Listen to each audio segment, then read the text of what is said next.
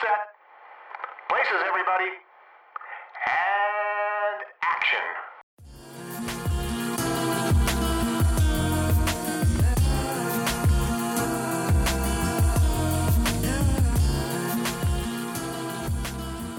Hi, guys. You're listening to Black Girl Film Club, a podcast where two Black women discuss movies. I'm Brittany.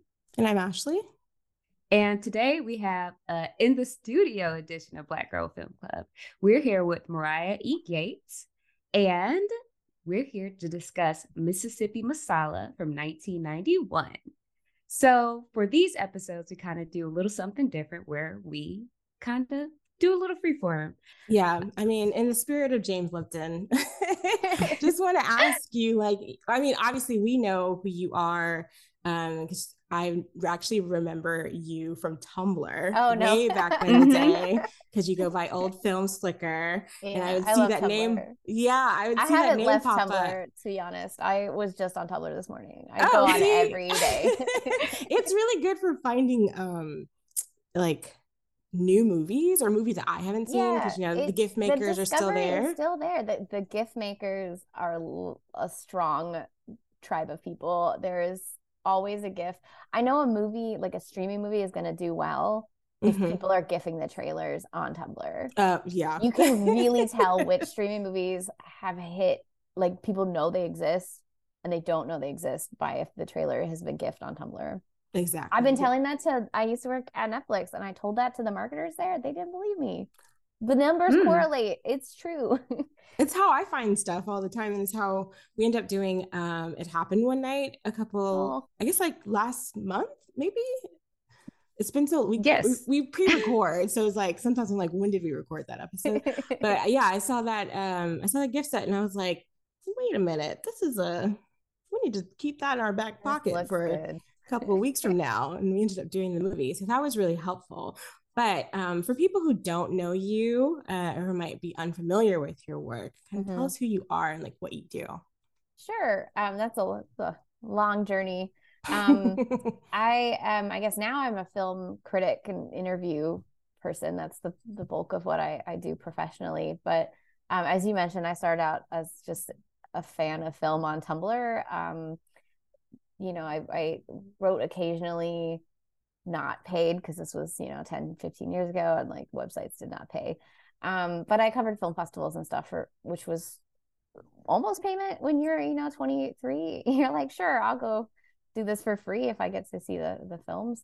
And then I went to film school for 2 years, and during that got recruited by Warner Brothers to run the Warner Archive Instant Tumblr and Twitter. Instant, that was like Warner Brothers' first streaming service. It was mostly classics, but not the classics you mentioned. It's Wonderful Life. It Happened One Night.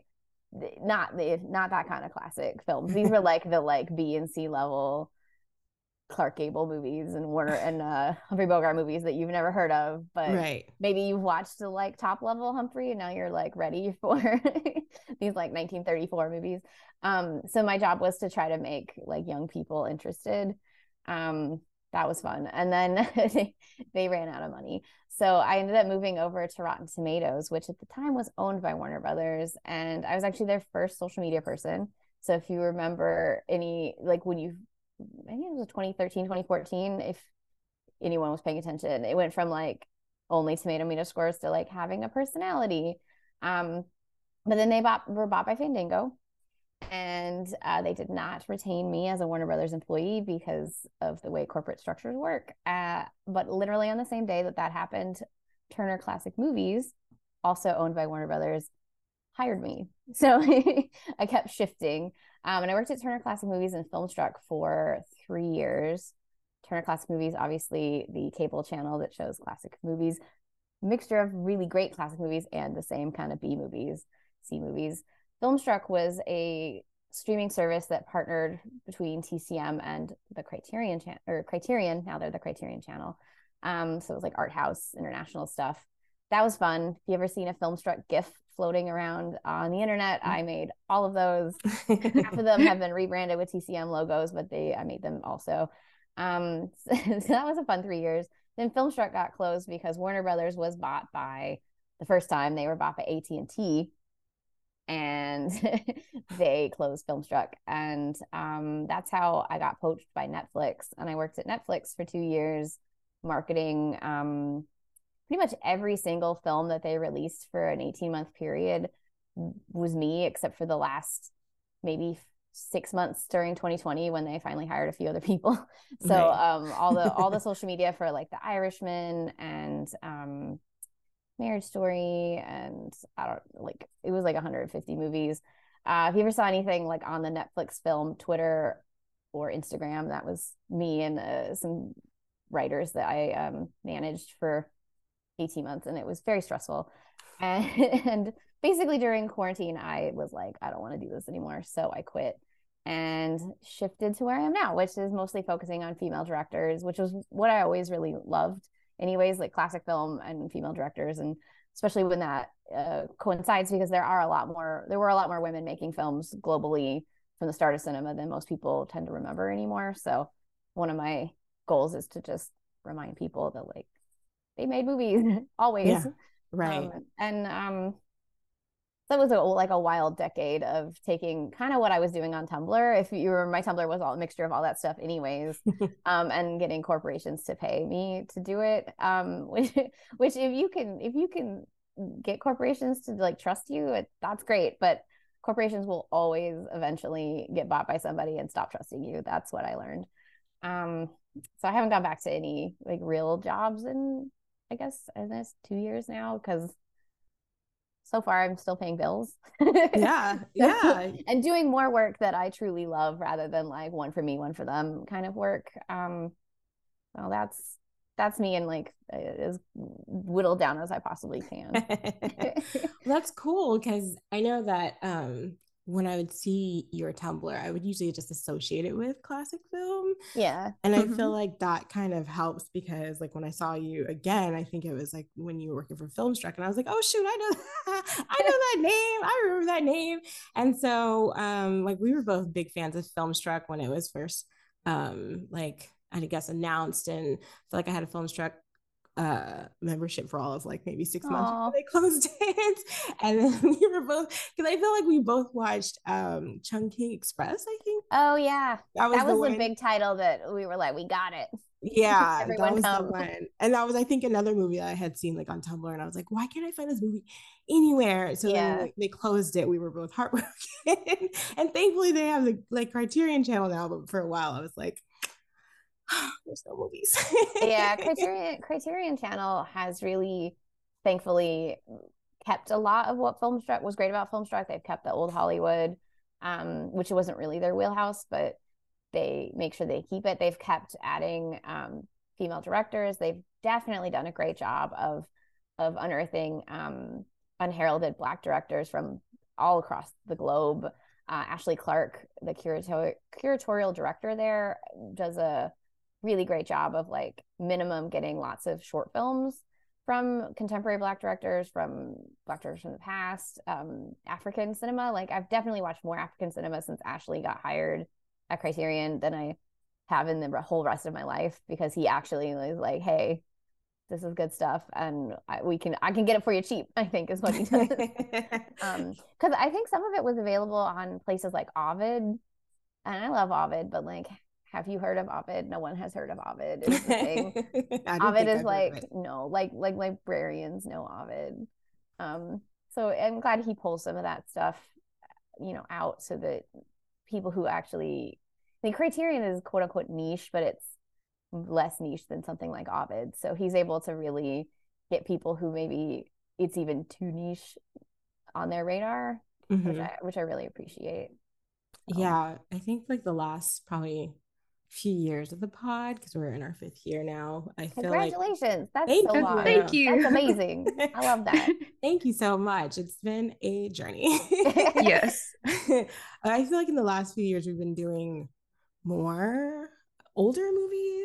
Before we had very like specific, like Brittany was mostly horror and I was kind of more like indie drama, but we kind of have been stretching ourselves, partially just for our own personal interest, but also just, I feel like because we're talking to like a specific audience, I feel that I feel like it's important to be like, no, there are cool movies that you can watch from before the 1970s or 80s or whatever, and they're really fun. Like I feel like my favorite episode still is what's the Hitchcock one we watched, Brittany? Strangers on a Train. Oh, I love that movie. That's a great movie. I feel like that's one of our like most fun episodes because we made it like kind of contemporary. Like in our discussion, it felt contemporary, even though like I talked to my friends and like, why would you watch a black and white movie? And I was like, why not? They're great. They're dramatic. There's always something chaotic happening and it's fun to watch. So I feel like there's a lot of classic films that are far more interesting than I think people give them credit for. Right. It's just because there really is like this idea, oh, it's old, oh, it's in black and white, oh, it's gonna be boring. And it's like, actually, like I love the silent era is really my favorite. And the silent era really was like there was no rules. There are things that happens in silent films where you're like, were they allowed to do this? But they were allowed to do anything. There was no regulation. So they just do really wild and crazy things in that era. It's fun. And a lot of camera movements that they just don't do anymore. Like that's part of why I like watching classic era movies. Like Hitchcock in particular is somebody who he didn't try for realism. He knew you were watching a movie. He wanted you to know you were watching a movie, and he would do crazy camera tricks and you're like, this is great. I want more of those. Yeah. I think we like lost our minds over that carousel. That sequence. We were both like, what is happening? Is this legal? And we're so happy that it is like a toy or something. But at the time we're like, he put this old man under this carousel. How is that legal? Did the man not care? Did he just take a drink, take a sip of whiskey and said, all right, see you guys? Like we had a lot of fun watching that movie. And so I hope that have you seen Kiss of Death? I haven't. Brittany, have you seen that movie? I haven't. With Richard Widmark. I recommend. It's a noir film that does some things where you're like, are you allowed to do this to characters? I recommend it. Don't read anything. Just go in blind. I think you will enjoy at least Richard Widmark in it. It's definitely one of those characters where like I don't even think they'll let you make a character like this today. Okay, I have my little post-it right here. I think hearing what you liked about Strangers on a Train, I think you'll minimum enjoy his performance and arc. We'll put quotes on that. Okay, that'll be fun. That'll be fun. And that brings up a good segue because we didn't even talk about how you started Noir-vember, which we actually did. I think Strangers on a Train and Blowout for our Noir-vember. Oh, wow. Which is Brittany's favorite. I like Strangers on a Train more than Blowout, but she was really into John Travolta. I love John Travolta. So I was let's do Blowout. De Palma, let's do this. Yeah, you're a De Palma fan. Big De Palma fan over there. John Travolta is one of those actors who when he hits, he really hits. Yeah, and I don't think people give him credit for it. They don't, because he does like some of his movies aren't good, but he's always good. Plus, he's got there's the Scientology up and all, which is always a little difficult to swallow. But Noir-vember came out of just a desire to watch more noir. I'd seen, I don't know, maybe Double Indemnity and Maltese Falcon and like 5 or 6 considered the greatest noir films. But at the time, this was before Letterboxd, before any of this like social stuff. IMDb was like my go-to list place, so take that with like a grain of salt. But they had a top 50 of the noir era films, and I'd only seen 6 or 7, and I was like, I'm gonna watch all 50 in a month. And then I called it Noir-vember because it was November, because I had just done Universal Horror in October, and I was like, what can I do in November? Another one. Noir starts with an N. So that was how that dumb pun came about. But that first year, only one other person did it with me, one of my friends from Tumblr. And then the next year, I think I got about like 3 people to do it.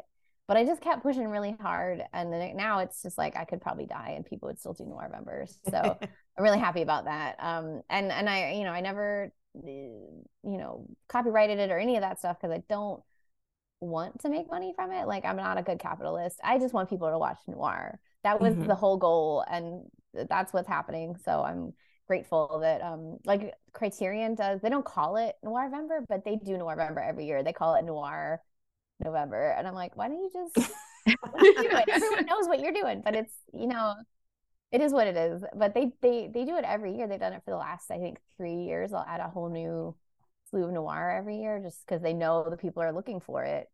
Right. It's a habit now. It's a habit in people. And I never expected it to like become like a global thing. Like they had a little film festival in Czechoslovakia one time, or the Czech Republic one time. That they, in a little blurb, they call me a professional cinephile, and I was like, I should have that on my business card. Like, yeah, that should be my business card. Like official title is professional cinephile. But that's actually perfect. Because you know, my actual job's always different, but the root of every job I do is a professional cinephile, so that tracks. But I'm grateful that it did take on, and that people every year are watching so much noir, because there's literally thousands. I've been doing this for I think 12 years or 13 years. I still have a watch list that's like 10 years worth of movies. If I'm only doing like 30 movies in November, at least 10 years more worth of movies, maybe 15. And I'll probably discover more in that 15 years, so it'll never end. Yeah, when we did our Noir-vember block, I feel like we wanted to do like a classic versus like a newer one, like a neo-noir. Yeah. And we were kind of really surprised, because I was like, oh yeah, okay, Blade Runner, okay, yeah, kind of like The Matrix. And then there's like a bunch of other ones that kept like popping up, so I was like, oh well, there's like way more. Then yeah, the next thing you know, you're just, it's never ending. It's never ending watch list. Like all the movies that we know just from like growing up and hearing about them or watching them, I was like, oh, I didn't realize this was a noir. So their exploration became like a lot bigger. I mean, we ended up picking Blowout, but definitely if we ever decide to do it again, like we have. And there's like lots of subgenres. I just watched yesterday, I think I saw it when it came out, but I didn't remember anything about it, so I'm counting it as a new watch. But The Adventures of Pluto Nash, the Eddie Murphy movie, that's actually a noir. It's like a sci-fi noir comedy. Brittany, have you seen it? It was interesting. I know of you have. course I've seen it. Like, not everything works in it, but I was like, as a noir, this is pretty good. Brittany's like our resident Eddie Murphy stan. So I don't even know why I asked you if you had seen it, because I knew you had.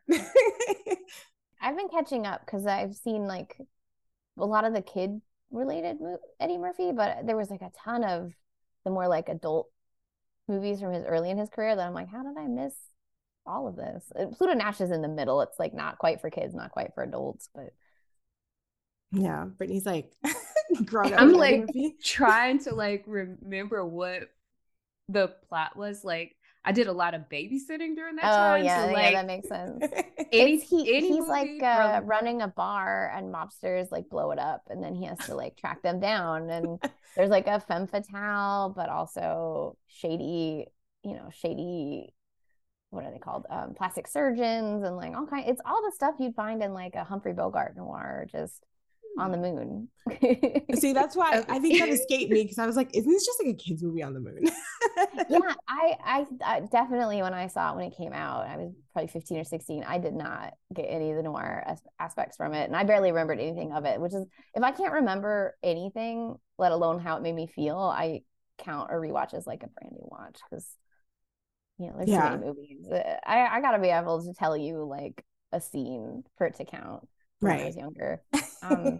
It's not as terrible as I think its reputation is, especially if you watch it as a noir. I might have to like that's my take, because that's my take. I don't remember much about it other than he wears like a suit, like he's wearing like a traditional like he wears a really nice noir suit. Oh. Like that's all I really remember. And maybe Rosario Dawson is in it. She is, yeah. She's sort of the sidekick. She's like the Veronica Lake kind of character, where she's not really a femme fatale. She's his buddy kind of, and she's just like a singer trying to get home kind of thing. There really are a lot of elements in there that I'm like, I see what you were doing. I don't know that any of it works, but I also appreciate what you were trying to do. And like we see that like you absolutely love film as much as we do. So what do you consider movies that shaped your love of film? Oh, wow. That's a lovely question. I love that.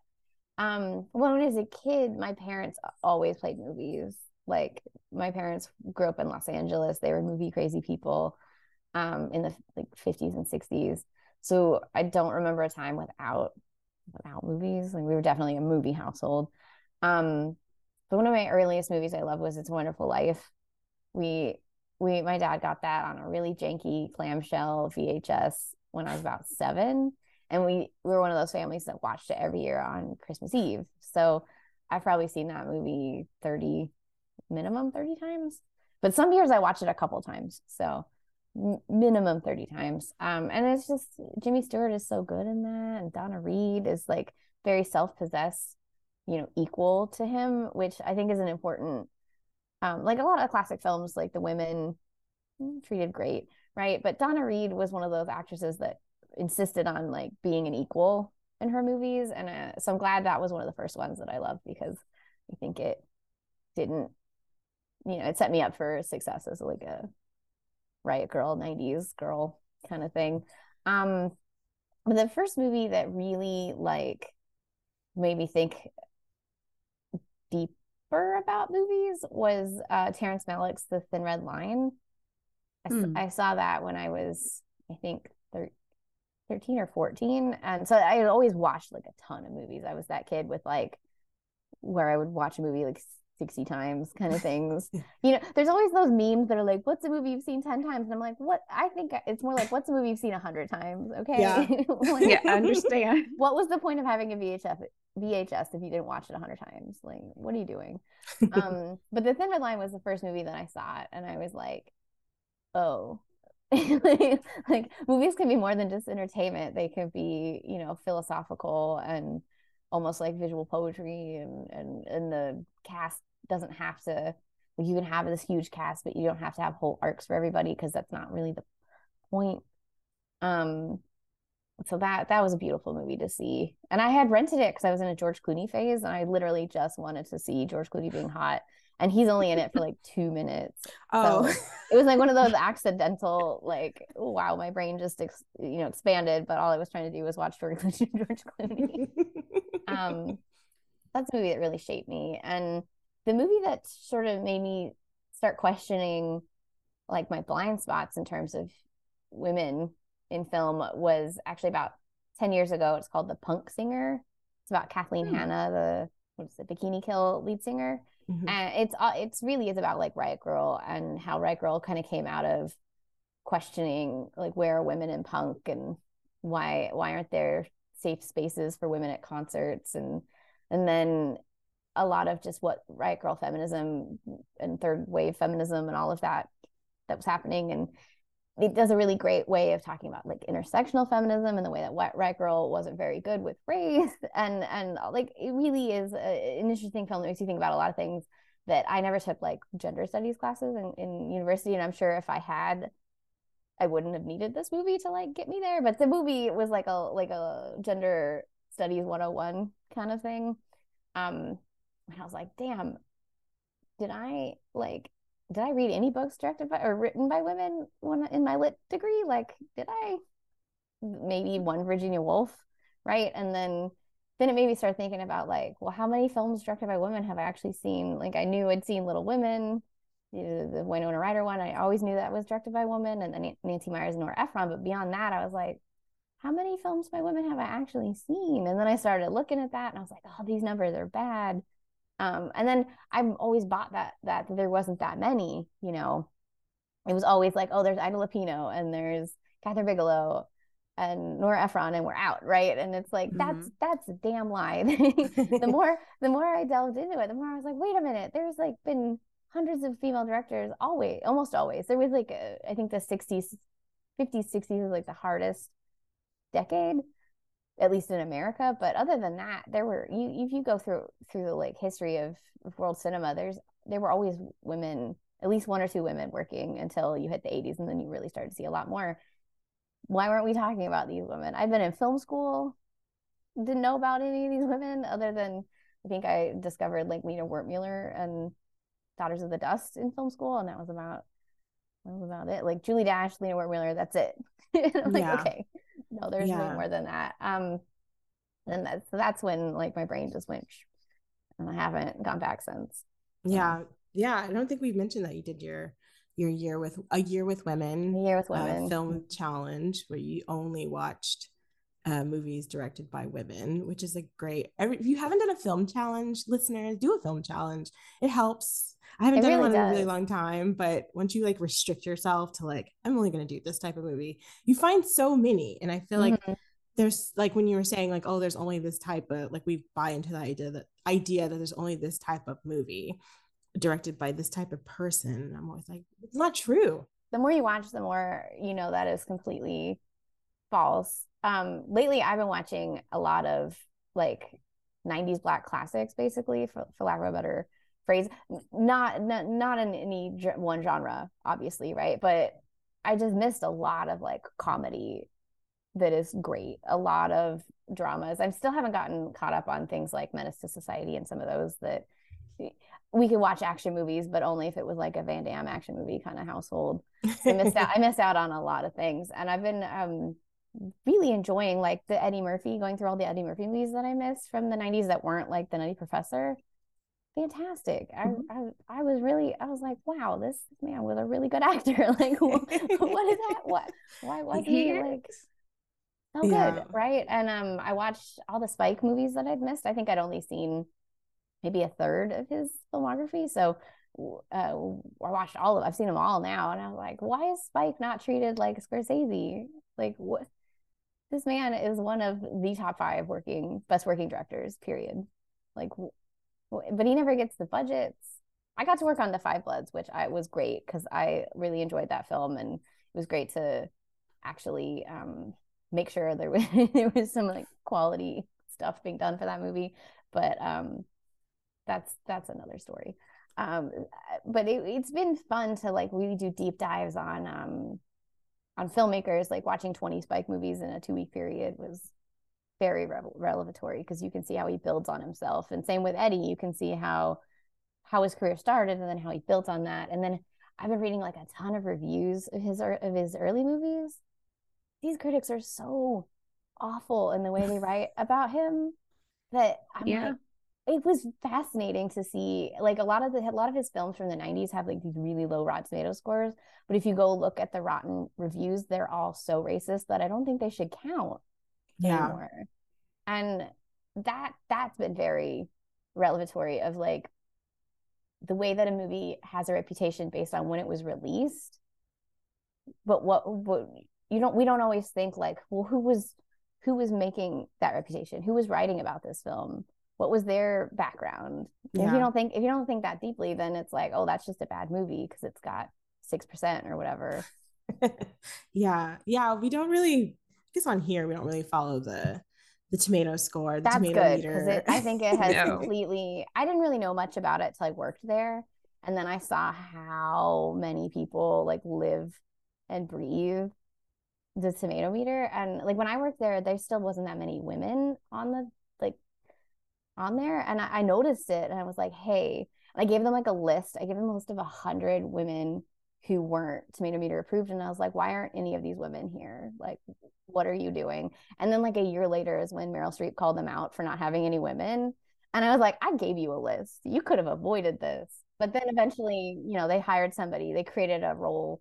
Now they make sure that there's a better voice. But if you go back to like the 90s, they're just going by who was writing for newspapers, right? And who was writing for newspapers 30 years ago? Mostly old white men. So you got to take all of those reviews with a grain of salt, because it's really bad, basically. And a lot of films by women from that era too. Like I read, I've always loved Jumpin' Jack Flash, which I didn't know was directed by Penny Marshall until much later, but that was one of my favorite movies. And I always thought it was a great movie. And then I saw that it was rotten on Rotten Tomatoes, about a decade ago. And I was like, what? No, this movie is amazing. And then I started looking at reviews, and there were even women who reviewed that movie were like, this is bad. Why is a woman swearing? And I'm like, what do you mean, why is a woman swearing? Oh gosh. Like, what? That brings up a great question, Brittany, that I know you have about the criteria of judging a movie. Oh, yeah. Like, what is your own like metrics or criteria that you use for like when you're writing a review or judging a movie for yourself? That's a really good question. I guess I have a couple. One, like metric one is always I like to go by how it made me feel. So did it make me laugh? Did it make me cry? Did I literally feel anything? Or is it just one of those movies that didn't even make me feel anything?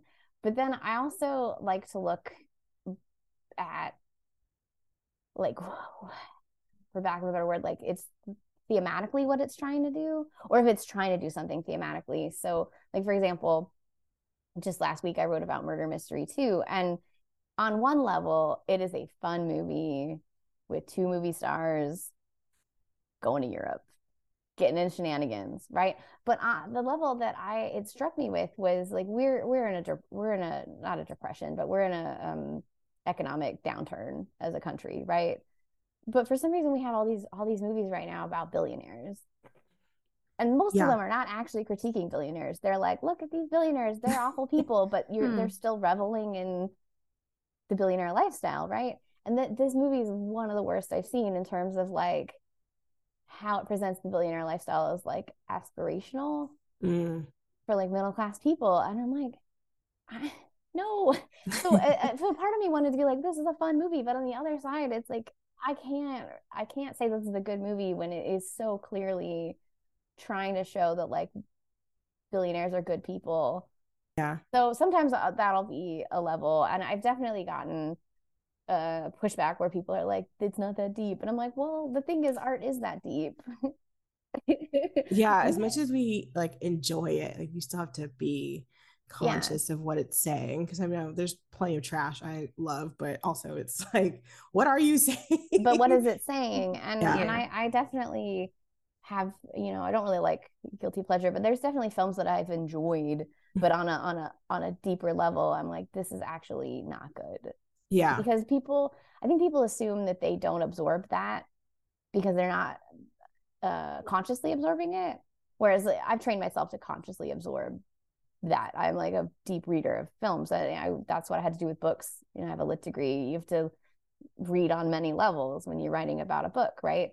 And films are exactly the same way. And even if a filmmaker, like, did the filmmakers intend to be pro-billionaire? No.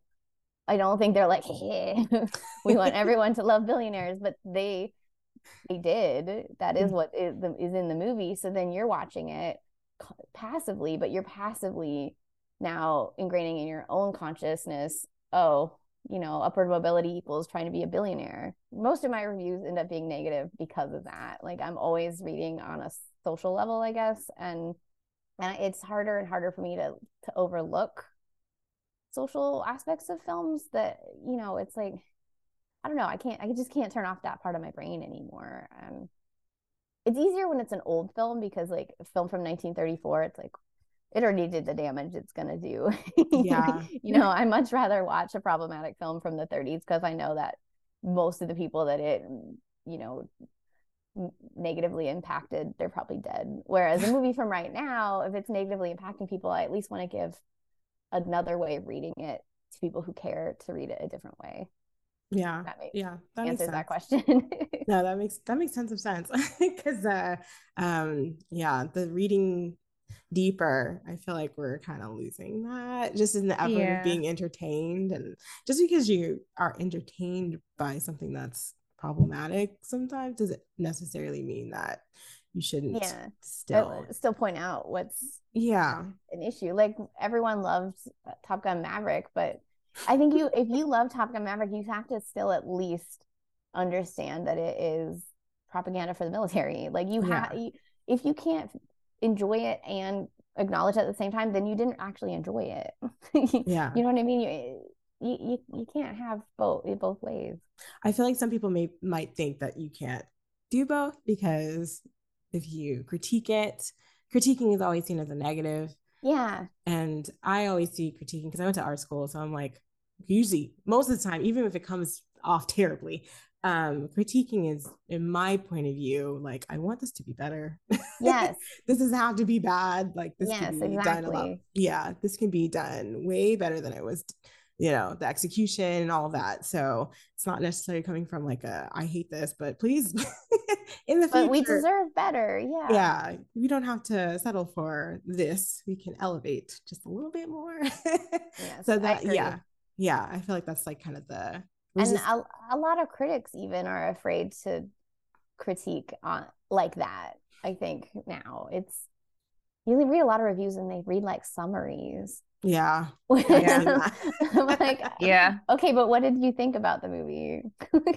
Please, or at least what did you feel? Like I already saw the movie. Yeah, there's no context added. It's but I feel like in general, I've made my entire career pretty much off social media, but I feel like social media has made a lot of people less good at deeper discussion of anything, which is depressing. I feel like maybe because of like the pushback, like especially because of like something on Twitter, like if you just a smidge wrong, you might be the main character of the day, unfortunately. Which nobody wants to be that. No. People might get the once they've been told a couple times, they might get why they were wrong, but then it keeps going for like another 12 hours. Yeah. Like, wow. Just log off today. Today is not the day. Just write today off. Yeah. So tomorrow is a brand new day. This never happened. Mute the topic and keep going. But what's really weird though is that like with the internet, you would think criticism would get better because everyone can look things up. You can look up like anything, facts, context, historical context. If you're watching a movie set in a certain time period, a few people seem to do that, even though all the information you've ever needed is at your fingertips. Not just like on Wikipedia, right? Like there's archive.org you can just go and read magazines from the 1910s if you need to. Like, it's wild. Yeah, I think there's like a certain lack of like curiosity and also just needing everything to be right then and there. So research is a little bit, is no delayed longer a thing. Yeah, that's like a delayed gratification, I guess. Like if I gotta look up the answer and keep reading and more reading after that to get the whole picture, like that's too much work for people. Like, it's just all literally right there. I would have loved to have information at my fingertips as a kid instead of like having to pop in that Encarta disc, loading that up or waiting for the internet to load. But the context of the movie is not that far away if you just do like a little bit of Googling in. Well, speaking of historical context, we should talk about this movie because it's actually based in something historical. And that leads me to my next question, which is, why did you pick this movie? Because for people who have not listened to In the Studio With episode, we typically ask people to bring their favorite movie or a movie that they want to talk about. And so we didn't pick this one necessarily. We were going to pick this one a long time ago, but we didn't get a chance to actually make that episode happen. So this is our second chancer.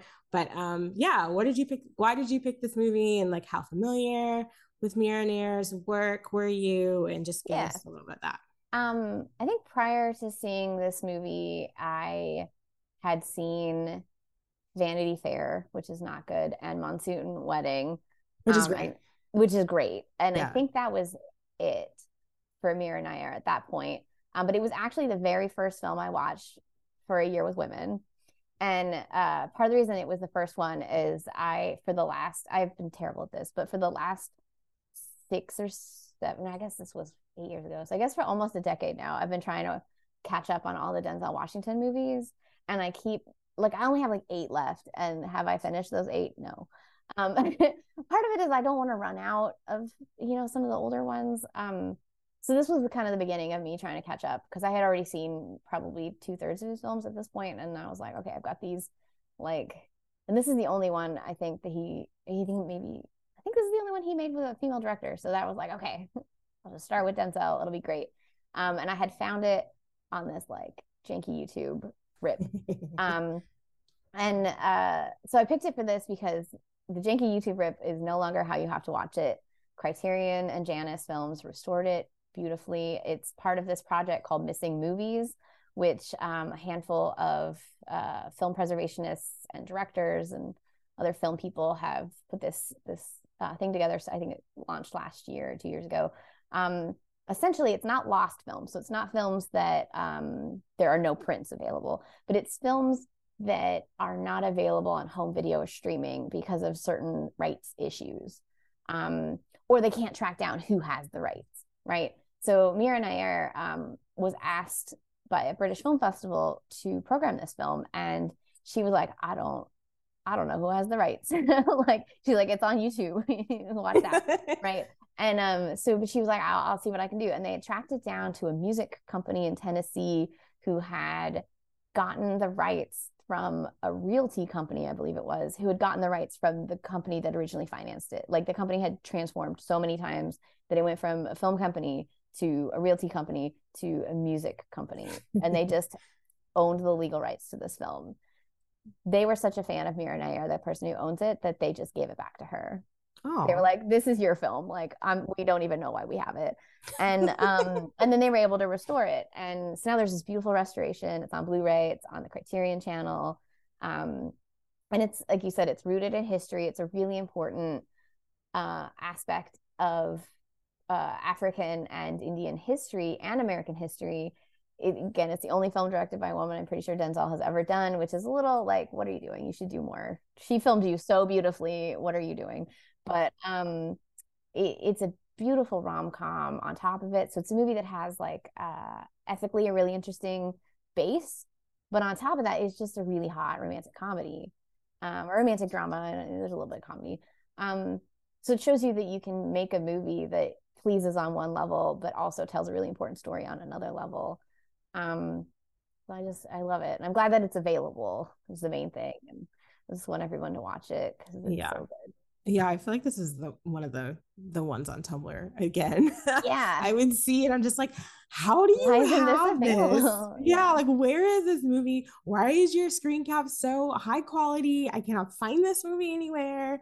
So this one, when this popped up, we're like, oh yeah, I want to watch this. And it was very interesting because I feel like I watched it like for the first time last year on the Criterion channel, which was around the time that Queen Elizabeth passed away. And so I was watching this and I was like, this is so interesting because this movie is so formed by colonialism.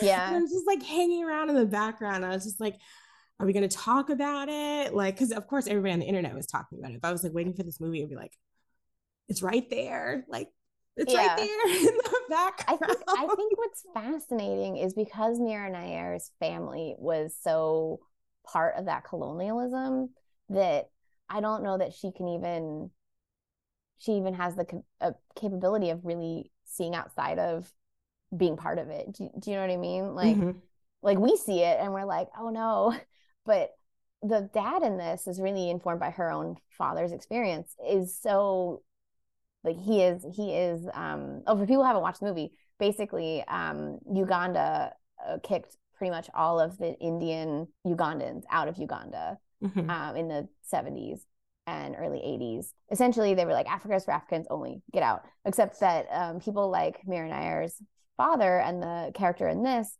had lived there for generations because they were brought over when Britain had it as a colonial place, and they had built railroads and other things, and very similar to how a lot of people ended up in America. And then they were given land and considered, you know, there's like the white people and then the Indians and then the Africans, even though the Africans have been there the longest. And it's all that weird power structures that are really nasty, inherent in colonialism and the sun never sets on the British Empire kind of stuff. And it's interesting because you part of you is like, okay, this shouldn't have been your land to begin with, but you also understand why he doesn't want to leave. He wants his land back. It's been his grandfather's house. And so there's as a viewer, there's this extra tension where you're like, I don't think your grandfather should have had that house, but he also shouldn't have been forced to come out there to work either. And so there's like too many layers. but fascinating that she could get a movie that even had any of those layers in it made in 1991. Yeah. And then on top of that, there's like the American racism where the Indian transplants in the South see themselves as like a higher step than the Black Southerners. But there's that great line Denzel has where he's like, the white people don't see the shade differences. So like, why are you? Yeah. But it has like so many different layers of commentary on society. And truly, if you look at the other films coming out in 1991, other than by Black filmmakers, you're like, no one was talking about any of this stuff. No white filmmakers were talking about this kind of stuff, really. You still had like Driving Miss Daisy and really cringy stuff coming out. Yeah, I thought Denzel's line to Jay was like, I was like, oh wow, that is that is still being talked about like now, like every 5 days there's like a diaspora war on Twitter, and I'm just kind of like, we don't have to fight. I know we have our interpersonal like, clashes, but there's this there's a simple answer for why we're all spread out here. And why can't we just come together and acknowledge that? But it's mostly colonialism being terrible. Yeah. Yes. And I thought it was interesting too. Like, I never saw like Jay's character. I mean, on this like second like watch, I was kind of like, oh, you really want your house back? Like, you're not even talking about just seeing Uganda again. You're just kind of, I really want my house back. He just wants his house. Yeah. Yeah. I'm just like, you can't go back and just find another house. Like, I guess, I don't know if that wasn't an option, but the first time I watched it, I was like, damn, he really just wants to go home, which I didn't blame him for that, because, you've never lived anywhere else. Like, that's where you were born. It wasn't your fault that you were born there necessarily either. And like, they can't just say like, yeah, go to India or go to London or whatever. Like, that's not your house. Like, you don't know anybody there. Like, you can find people there, but that's not your home. That's not where you. And India for him isn't home either anymore, which Mira Nair is an interesting person because she has a little of all three places. When I interviewed her, she talked about how she keeps 3 homes. She's rich enough to keep 3 homes, but she keeps 3 homes because she grew up one place. She married, her husband is from Uganda, and she went to school in America. And so she really feels at home in all 3 places. And there isn't one that is more, the emotions are deeper.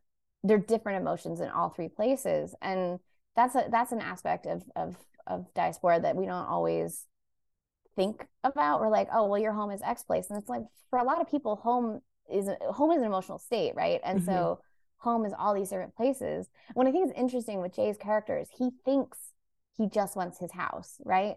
But when you see him at the end there and he's back there and he's with the community, you know it wasn't always it wasn't about the home. The home represented in the legal battle was like how he worked through that emotion of home. Like that was what represented home, but you see it in him just being around the people, that really the home was the people. And I think that ending is one of my favorite, I think, endings in a movie ever. It's so like, I just cry every time. I'm like, he's there. But then his emotions are now also rooted in the home he built in the South, and it's like, that's a lot. So yeah, I guess we can go through like the film background. So like you said, Mira kind of, I guess she made a movie called Salam Bombay, which sounds interesting. Salam Bombay is very, very good. Yeah, it looks very good. So she kind of was kicking around this idea of like the hierarchy of color, where she was like brown between white people and Black people, which she said she felt like she started to experience when she was at Harvard. And she was like in this in-between space where there was like definitely like these lines where she probably could have like been friends with either or, but there's just sort of like like those invisible lines where people know not to cross them even though they don't talk about them. Ben Kingsley was originally cast as Mina's father. Yeah, that's wild. Which I think is so funny. Did people know he was Indian at this time, or a British Indian? Because I think they had discussed it a little bit when he played Gandhi, because he's very white passing. Yeah. I think he addressed it during that campaign so that people didn't assume. Yeah. Although I don't, maybe not, because I haven't done much reading on that, because obviously lots of white people played Indian in the 80s, so who knows. Yeah, that was very common. So originally he was supposed to play Jay, but then he backed out, and then the original backers of the film backed out. But she was able to get new funding. Mira was able to get new funding after Denzel Washington was chosen for the role of Demetrius, because Denzel had just won an Oscar for Glory as best supporting Oscar. Supposedly he was a fan of Salam Bombay. And so when he heard that Mira was interested, he's like, oh, I liked her film. Yeah, because they were talking about, like, I watched they have a bunch of interviews on the Criterion Channel with like some of the cast and crew, including Sarita Truri, and she was talking about like, it was like crazy because this is her first film role and she's acting against Denzel Washington, who just won an Oscar, and she was like, he could have done whatever he wanted at this point. Like, he's a freaking movie star, and here he is next to me, a newcomer, and she was just like, holy shit. Which affected how she was like on set and stuff, because she was like very, very shy around him, which, I mean, hello. I mean, yeah, all of us. Don't blame her. I don't blame her. I mean, look at him. 90s Denzel. Brittany is a new convert to the house of Denzel. Yeah. She didn't get it. I didn't get it until I watched this movie. Yeah. And I watched this movie because I saw like a photo from it. I was like, the telephone scene? Yeah, it was. Because that scene is hot. It's a hot scene. It's a really hot scene. She films him so beautifully, which is why I'm like, why aren't you working with more women? She made sure you really looked gorgeous, and I don't know that all the men he works with always do that. Like, I mean, he is gorgeous, but you know what? The other film he made directed by a woman, I almost forgot. I can't believe I forgot this. Is The Preacher's Wife. Oh yeah, Penny Marshall. Where he's the most adorable pizza loving angel you'll ever. Another favorite of the podcast. I love that movie. Sexy Dudley, the home wrecking angel. You know what? I might leave for Denzel's Angel Pizza eating. Seriously. Yeah. You have to. But like, prior to this, like growing up, one of my favorite films overall was The Mighty Quinn. Oh yeah. Where he is also very hot in that movie. And like Jamaica with Robert Townsend, and Shirley Ralph is there, and I love that movie as a kid. So I kind of saw a little something then, but I didn't get it until now, and I see it. Yeah. That's so funny, because I would always be like, Brittany, why don't you? She's like, I just like Denzel. And she was like, what are you even talking about? He was always one of my favorites in the 90s, because my mom likes sort of action-y kind of stuff. So we are in like, my brother really liked like dark horror things. So we'd seen like Fallen and Bone Collector. I used to be obsessed with The Bone Collector because it's Denzel and Angelina Jolie, and it's like, how am I not going to watch this like 15 times? Yeah, he's like lit so well, and it's just very warm cinematography. Everyone is lit well and with care. Yeah, it's really, very like the browns are really brown, and like the yellows and the greens and the blues, it feels almost tropical sometimes in places. Like, I'm trying to remember which scene, maybe like when they were like at the hotel, and I definitely remember a lot of neon, like rich neons and stuff too. And the scene where Jay comes in there in Mina's room, like, we're moving back to Uganda, and she's like looking at him, and she's in that blue room with like all her stuff on the walls, and she's just like sitting there, all her beautiful hair everywhere, and I was like, this is so nicely lit. Like, we cannot get this type of lighting nowadays. Like, we're fighting. Like, lighting is garbage. Yeah, we're supposed to. I keep taunting Brittany with this, but we're gonna watch the Little Mermaid movie, and that trailer is so not well lit. I'm like, I have to hope that it's the YouTube compression that is like messing it up, but at the same time, I've seen enough badly lit movies in the last few years that I don't have much hope. It's really like, I was like, okay, she's under the sea, sure, but then I was like, no, it keeps getting worse. It keeps getting worse. I read somebody wrote this just terrible explanation about like artistic choices and things, and someone with not a really good history of film trying to explain the changes of lighting. And I was like, yeah. The thing is, like, I don't care if you want it to look natural. I need to see the actor's face. Movie is not natural. I'm not in the room with them. I am watching a movie. It doesn't matter if she's under the sea and the sunlight doesn't come down there. Still light her face. It's fine. Like, and if you need an excuse, you know, like you want to pretend there's a lamp there or something, then just have one of those like neon fish float by and pretend that's what's lighting her face. Like, I don't know. There are creative solutions to make it, if you have to have a reason for why the light is there. Yeah. Put a neon fish. Like, I don't, or like one of those jellyfish, you know, they glow. Yeah. It's dumb. I don't like it. Yeah, I feel like people too, when they say stuff like of course, like, oh, she's under the sea, so it's dark. Like, it's not a documentary. Like, it's not about a teenage mermaid. It really isn't. Like, we are in deep fantasy here. Yeah, it does not matter where the light is coming from. This is a fairy tale. Like, she is a teenage mermaid. She has a tail.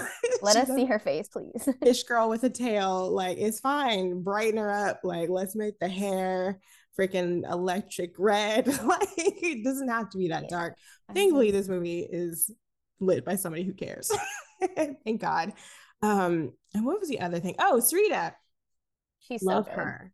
This is her first movie. I had no idea. I thought, like, I had no idea. She was chosen.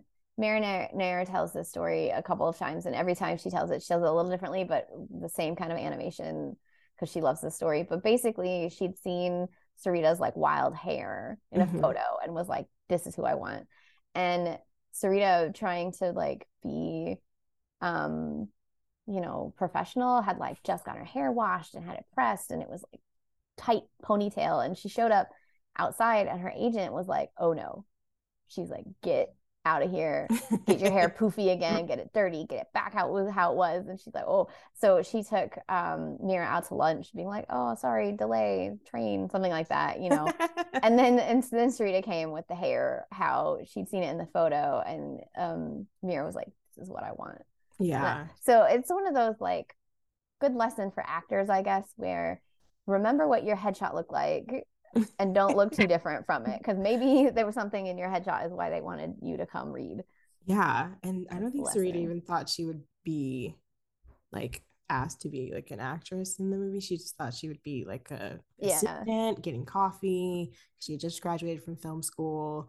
So she like broke down in tears when she got the role, and I was like, oh, poor baby. And she's so good in it too. It's like one of those great debut performances. Yeah. She really holds her own against Denzel. I know. It shows you what a great scene partner he is, that he doesn't try to outshine her.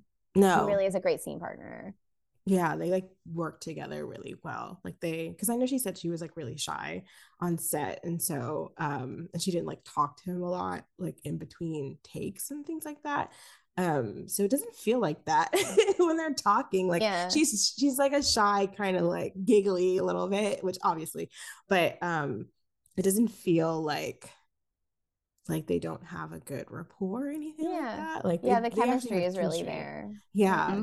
Thank God, because nowadays it's like the algorithm is like, this person and this person are popular in this region, put them together, and it's like, oh, stop doing that. Yeah, there's a lot of discussions online about chemistry and I guess like where we all went wrong.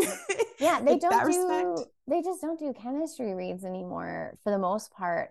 But then you see, you know, The Notebook, dumb movie, but I love it. Hot chemistry. And you watch that. There's that video of Ryan and Rachel McAdams like doing their chemistry read. And you see that and you're like, well, of course this movie ended up great and like making 10 times its profit. Like, you're in the room with those two and you see that. Damn. Right. Yeah. But you now instead, you know, but they used to do that and see it and go, oh, wow, this is going to make a profit. Right now, instead of trusting that, which is not something that's measurable, right? It's not measurable. It's a gut feeling.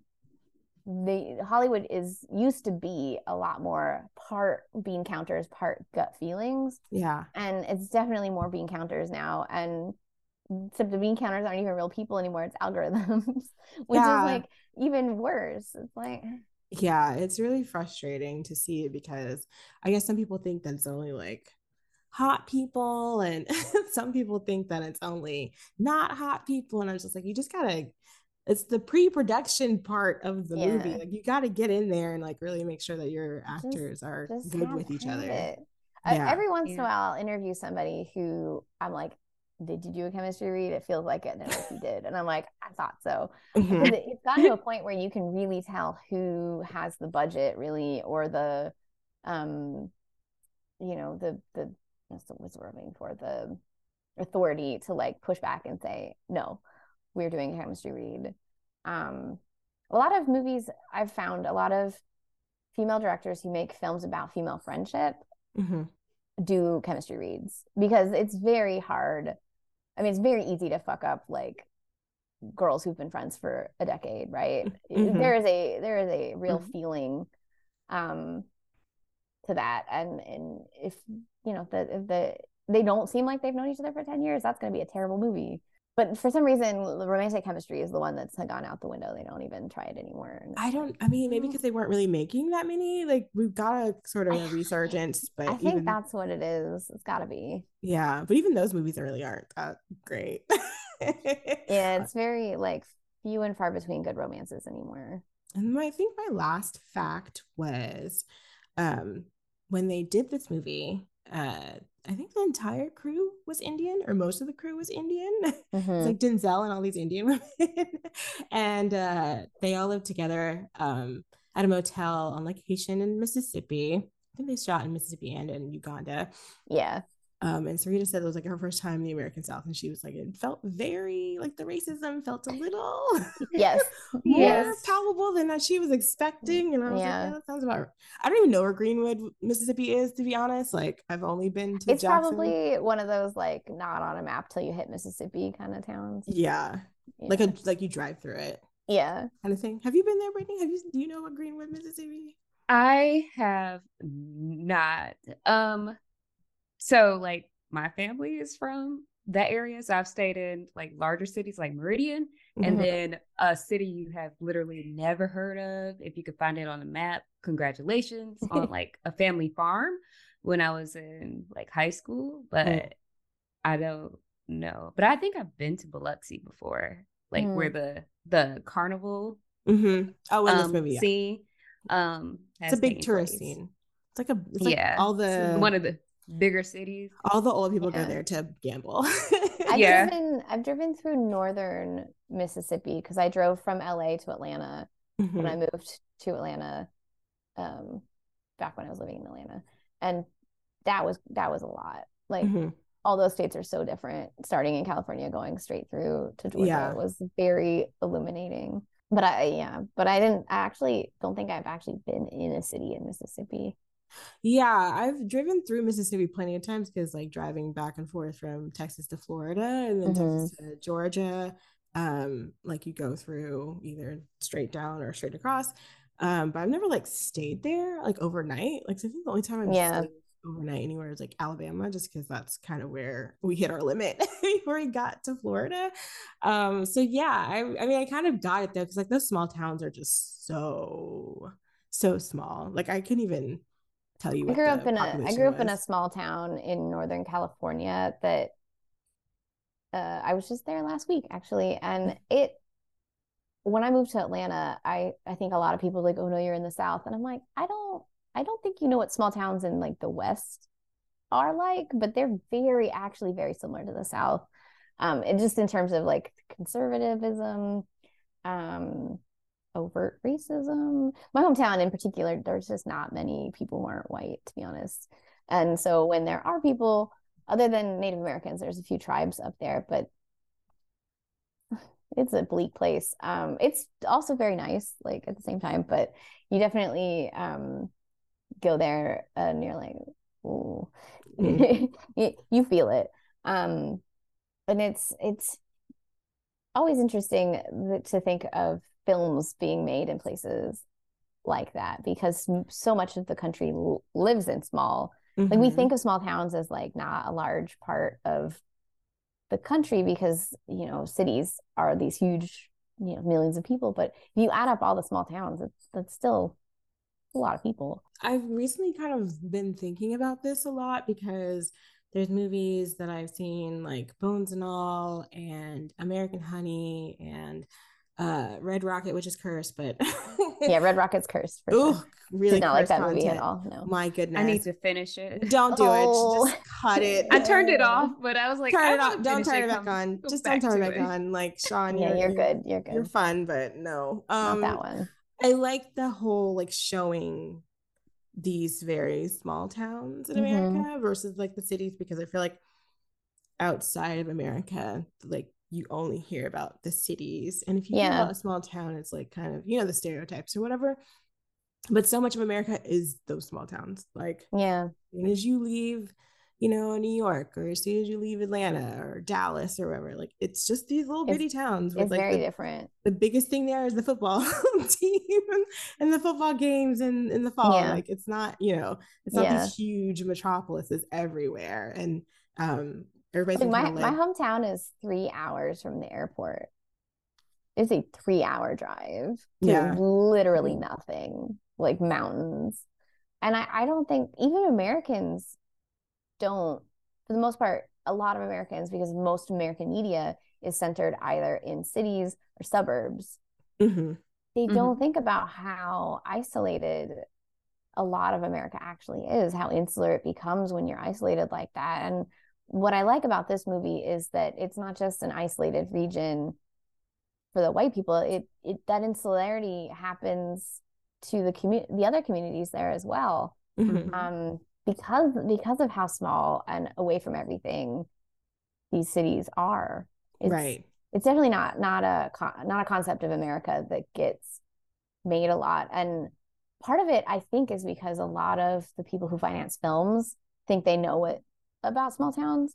And because there's this like concept of what small town America is, very rooted in like Norman Rockwell and like the Andy Hardy movies from the 30s or whatever. And you don't see them getting greenlit that often, or when you do, they tend to be written by people who aren't from small towns, and you can tell. Like if you've ever lived in a small town and then you watch a movie, that's one of my, that you asked about rubric for like grading. I absolutely, if there is a movie set in a small town and it does not feel like anyone involved in this movie has ever actually spent more than like a night in a town under 10,000, automatically I'm dubious, because it is like rural America really is an aspect of identity that is not discussed.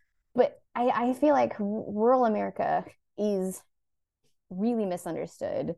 Yeah, I feel like it's a little like swept under the rug. Like that's why I get kind of, I'm like, oh, like this is very much like when I watched American Honey, and I was like, no, this, like these people remind me a lot of people I would skate with in roller derby and stuff. And I was like, no, this is very accurate. This feels very accurate. The setting feels very accurate, and like you don't really see those places like in movies. Like those places can be not often. Yeah, like those places can be shot well too, just like a city can be shot well. So I thought that was kind of funny that like this kind of fits in that, especially since like Marya's not from the US. So I like to see how people shoot small towns that are not from America, and like how they kind of interpret it. And usually they feel very like interested in it, way more interested in it than people from America. Yeah, I think I agree with that. I think people from not America come at it from a place of respect because they don't necessarily have a negative idea in their head already, or even any kind of idea in their head. Whereas I think a lot of people, you'll ask them, what do you take a microphone and be like, what do you think about rural America? They'll know exactly what they think rural America is. And they might not be that far off, but at the same time, it's gotten, I feel like it's gotten worse in a lot of rural places out of not just media neglect, but economic neglect and like all kinds of. Yeah. It's far more complicated, I feel like, than it gets reported. Yeah. Brittany, you went to a small town for college. Yeah, like I was just going to say, like from the opening shots, well, not the opening, but when they were like buying milk at the Piggly Wiggly, it felt really familiar. It felt like I had been there because I have shopped at a Piggly Wiggly. Mm-hmm. Like it felt like a community that I have been a part of, places that I have been, even though I have not been to Greenwood, Mississippi. It just felt familiar. It felt like home. It felt like I know that place. Like I can be of kin there. Yeah. So that is a part that had drawn me to this film and has made me watch it like 4 times in the last couple of months. And a quality that I really liked about it a lot. Yeah, I remember there was a Piggly Wiggly at the small town that I went to college in, and people don't even realize that that's a real place. No, they don't. It's in Sweet Home Alabama. There's a joke about Piggly Wiggly, and I feel like a lot of people, that's all they know. That's all they know. Yeah, I've seen people like, that's a real place, like that. I'm like, yes, that is a real place. People actually did shop there. They still do shop there. I don't know how many years left in the country, but that's not like a made up fictional place. It's genuine. It's a real chain of grocery stores. Yes, people do go there. So Brittany mentioned the opening of the movie and with all that milk, so much milk, all the milk. And I wanted to break up the movie kind of like in the highlights, because there's 2 like main love stories here, kind of sort of, which is like Jay in Uganda and Jay in Jay's house in Uganda, and Mina and Demetrius, aka D Money, which I love that. Can you imagine Giselle being called D Money? Even though he likes to talk about how he was, where part of New York is he from? I forget where he's from. He's from somewhere. Yeah. Not Yonkers. He talks about it a lot. Yeah, I'm trying to remember that Jesus Amaro interview. But he's Mount Vernon. Yes, Mount Vernon. Vernon. And Denzel letting you know he's from the streets. Okay. Yeah. That interview he does with Jamie Foxx, where he talks about leaving the first time he was nominated for an Oscar, and he took food with him, and he's like, I'm from around the, I can't say it right, I'm from around the way, I'm leaving with something. Like this household watches that video a lot, because it is so it's so good. It's like that's Denzel. He's like an elder now, right? And got all these Oscars, but that's one where you see like core Denzel, I feel like. Yeah. Probably because Jamie Foxx is a great interviewer. I haven't seen the whole movie, or not the whole movie. I haven't seen the whole clip. I've really only seen the part where he's like, I'm leaving. It's a really good interview. Jamie Foxx like could have been a late night. I mean, Jamie Foxx could be like literally anything he wants to do. I've never seen him be bad at anything. Yeah. But we're looking at one of our friends sent us a clip of his stand-up, and I was like, Jamie Foxx was like a stand-up comedian too. You should Google Jamie Foxx impersonations. And just there's a couple of clips of like best of clips. He's hands down one of the best impersonators of the last 20 years. He can do anybody. I feel like he got his Oscar and he's like, okay, that's enough. Like we haven't really seen him that much after like Spider-Man or whatever. He's in it for the money now, probably got kids' tuitions to pay and stuff. But like he could do anything he wanted. Yeah. That one album of his gets a lot of spins in this house. So yeah, I broke it down into like 3 parts basically. So Jay in Uganda, Mina and Demetrius, and like the community at large. So we've already kind of talked about Jay in Uganda, where basically like they got kicked out of Uganda due to General Idi Amin's like anti-Asian policy, the Indian phobia, and Jay having like the nerve to speak out about this on a BBC interview, which I was like, yo, sir, they could drag you from your house. Yeah, he's lucky they weren't all shot, basically. Yes. Like his wife, like I like how the movie is told kind of in flashbacks. I don't think I really got that the first time I watched this, because like they tell this story originally like he's being told to leave, and his friend Akello is like, you gotta go, like Africa's for Black Africans only, like you gotta leave. And then over time we get more flashbacks, and like we get one where like his wife Kinu is like, I'm taking Mina and we're leaving. I don't know what you're gonna do. We're out. And like you don't get that in the beginning. So you get like all these like extra layers. And then like over time you realize that all these like, I don't know, like a grudge, all this like anger he's been harboring over being told to leave was really because he was mad at his friend for like this like sort of perceived betrayal. But the whole time it's like his friend bailed him out from jail. They went and grabbed Jay from a restaurant, put him in the trunk of a car. He's in prison. Okello comes and bails him out with like all this stacks of money. I don't know where he got the money and if he was able to like live off of anything after that. And he just completely ghosts Okello after that. Like he comes to say goodbye to them when they're leaving and he won't even speak to him. And he has all this like this, I don't want to say misplaced rage, but like he's just so mad at Okello for all of this. And it was not even the right person to be upset about. And Okello's doing what he's doing to preserve his friend and his friend's family. But you know, he's so rooted in this concept of home that he's blinded by that. And then I don't want to spoil it, but when you find out what actually happens with the friendship, it's like, oh no. Like this whole anger over something that is not at all what he thinks it is very sad. Yeah, and I noticed too that like Jay has a real problem with like saying goodbye to people when they are doing something that he does not agree with, because he does the same thing to Mina when she calls to say goodbye. Yeah, and he just like kind of puts the phone down and won't talk to her. And I'm like, that's the last time you can see your baby. That is your daughter. Like, figure it out. Yeah, yeah. How do we feel about Jay and his everything?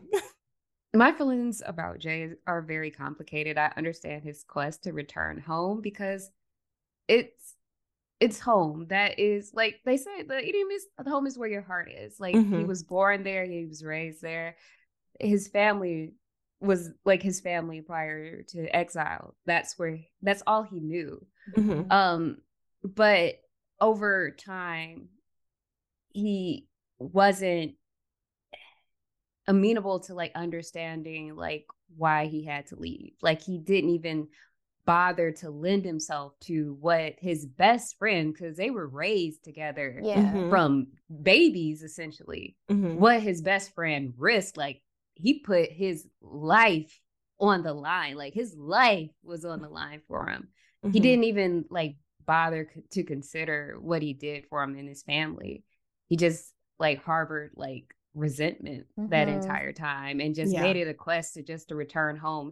And he didn't even consider his wife, his children, nothing. He just wanted to return home. No, and he doesn't even think that Mina remembers anything. And I was like, that baby remembers a lot more. She remembers everything.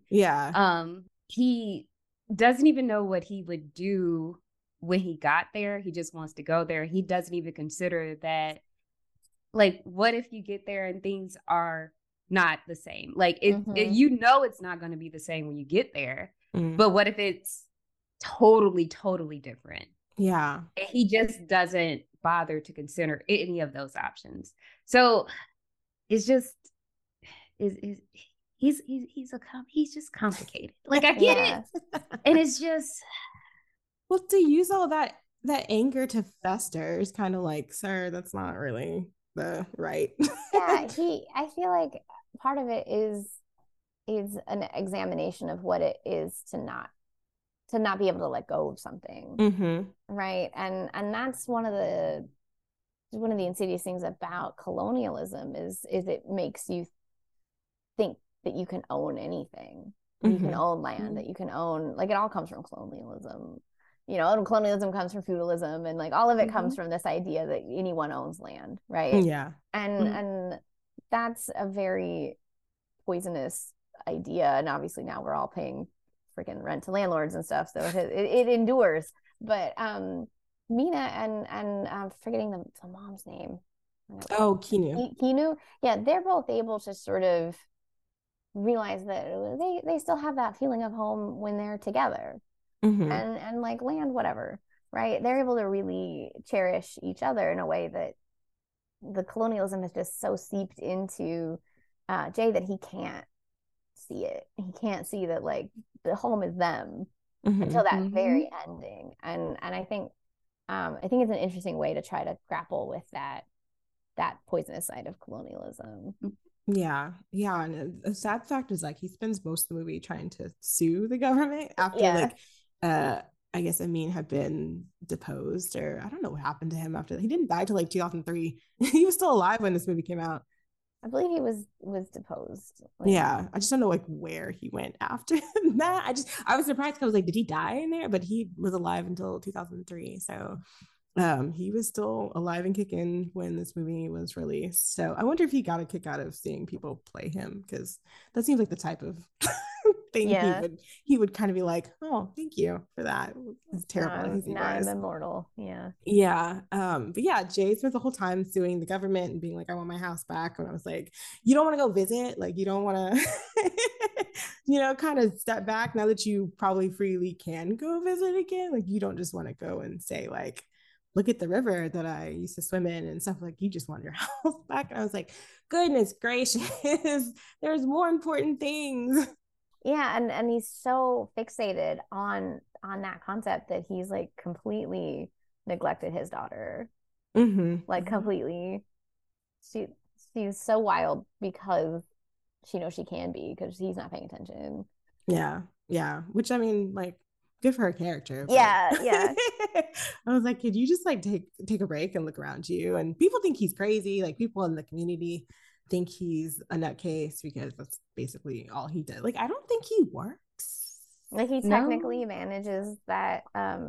He's like technically, I think, the front door manager or front desk manager of that hotel where they live, the Monte Cristo. But maybe because I think it's his cousin that owns it, something like that. Yeah, I know that Keanu owns I don't know if she. And then Keanu runs. She runs the liquor store. Yeah. So like, I was just like, does Jay? Because he was a lawyer back in Uganda, so it's like, you doing any cases? I mean, it's hard to transfer. Like, most of the time, you can't even transfer. Yeah, most of the time you have to the entire. Yeah. So I can understand why you wouldn't want to in that case. I was like, go do something with your time, sir, besides writing these people. Like, and he doesn't even tell them that I feel like he tells them, but I don't think he tells them that he's writing to the country, but I don't think he tells them that he gets his court date when he does, until he uses it as an excuse to be like, these people hate us, pack up your shit. Yeah. We're going home. And everybody's like, huh? Like, we have genuine things happening here. Like, we've got, like, we've set down roots. Like, we just can't pick up everything and leave all over again. But what Jay wants, unfortunately. And I felt really bad that he was kind of using that hurt to like just determine like how he was going to raise Mina. Yeah. Especially like from so far away. Like, that felt like he wasn't letting her have a chance to do anything or learn anything on her own, which reminds me of another movie. Oh, which movie?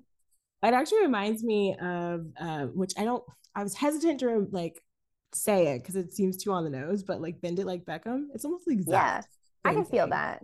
Yeah, I can feel it's that. Like dads who can't let go of something that happened to them in their past, whether it was like warranted or whatever, and then they're just like, oh well, my daughter won't ever have to experience any of that, so you can't play sports because I couldn't play sports.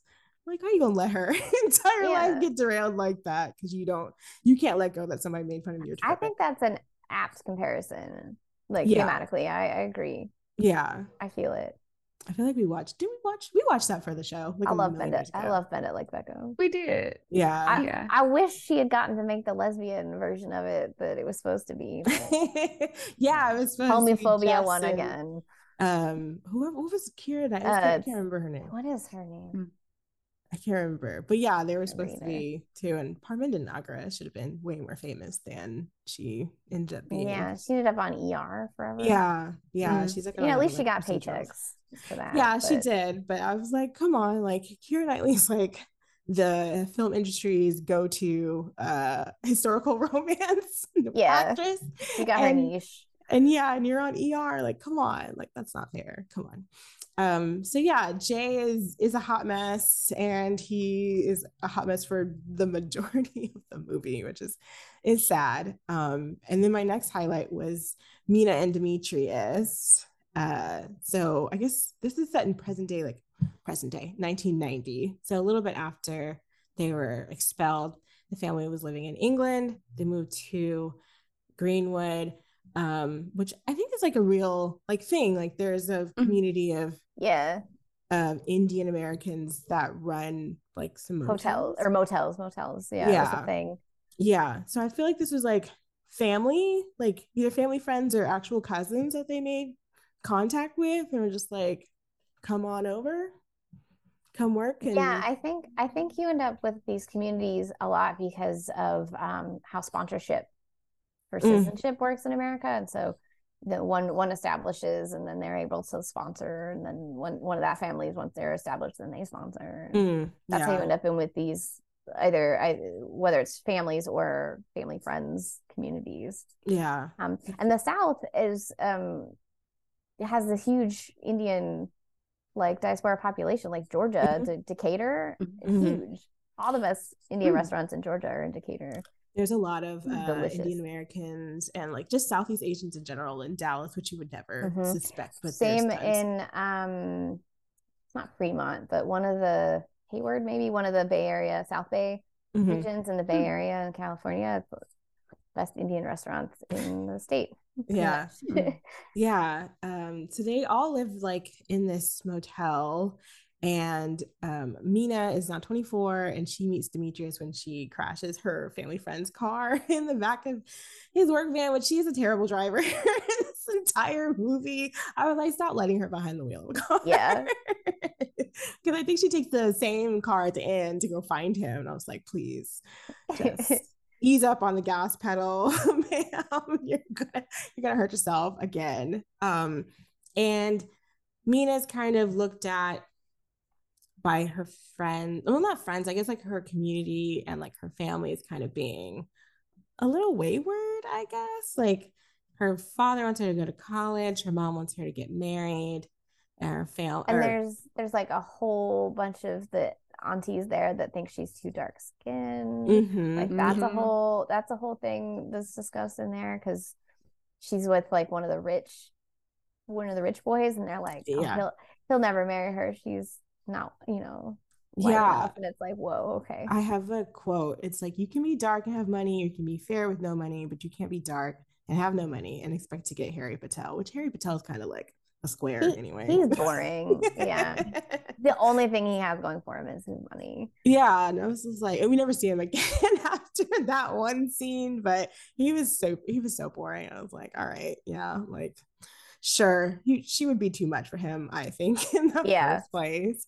And she Mina really she respects her family, because I know in the interview I watched with Rita, she talks about how like her character was dressed. Like there's a lot of like almost traditional or like very traditional Indian garments, but then like she kind of mixes it up, and she had like the costume designer like rip stuff and then like fix it, so she tried to like hide it.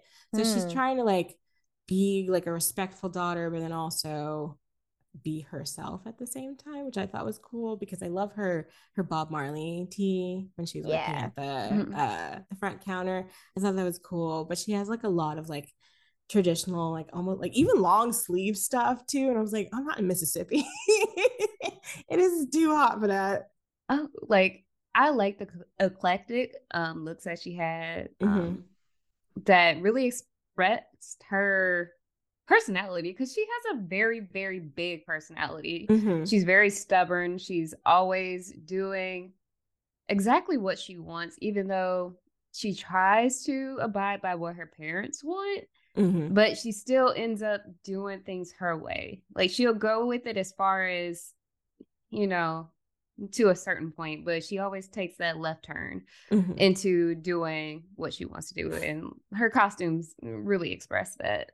Yeah, she's got that wild hair that she's known for. She gets the Gilda hair flip introduction. Yes. That was one of the first questions I asked Mira Nair about when I interviewed her when this Blu-ray came out, because I'd seen it maybe 3 times, and I was watching it prepping, and I was like, is that supposed to be a Gilda hair flip? She says no. That was just like, it just happened. But I'm like, you look at it, and you're like, maybe it happened subconsciously. Yeah. Because it sure feels like a Gilda hair flip. But one of my favorite introductions ever. You know exactly what you're getting from her character from that first sequence. Yeah. Yeah. Yeah. And I love that Mina too. She has like a little bit of a mix of like Americanized, but also like Britishness, because she calls one of her family friends a wanker. Yeah. And then she's given them Darius's like business card that they exchanged when they were talking about like the insurance and stuff. She's like, y'all might need this. And I was like, oh, she's so adorable. She's just like a mix of all these different places.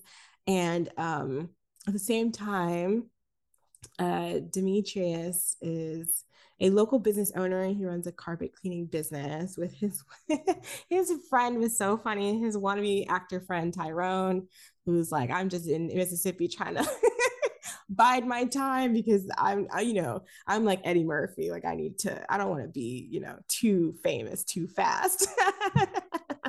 So I'm in Mississippi cleaning carpets until I can, make my grand return. And I was like, what is he even talking about? He was so adorable. He's funny in this. Yeah, and he's going back to LA anyway. He's like, I don't need this. He does it. He's gonna try. Famous. Yeah. And so Demetrius has his business because of a loan recommended by like not even, isn't it like the restaurant that his dad works at? Yes, right? I think it's the restaurant his dad works at. Yeah, and they run like basically like a white only restaurant. It's not white only, but like everybody in there that is eating there is white. Yeah. And all the waitresses are black, or waiters are black, which you see a lot when you go down south. Like all the wait staff and all the people who like are running places like hotels and stuff are all black, and then the people who are enjoying the buildings or whatever are white. And so Demetrius is like very frustrated with his dad because his dad is kind of like super, I don't want to say, in the old world isn't the right term, and old school isn't either. How would you say this?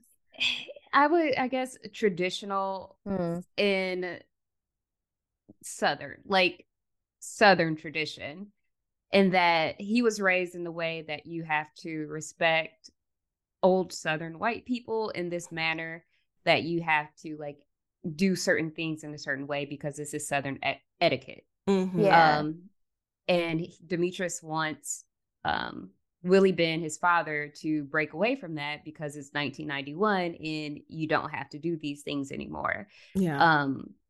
And he also Demetrius kind of in the middle there, and then his brother is like kind of leaning into like Afrocentrism, militantism stuff, but like he's very much a dabbler. Like he doesn't actually have those convictions. He's just using it as an excuse to not try.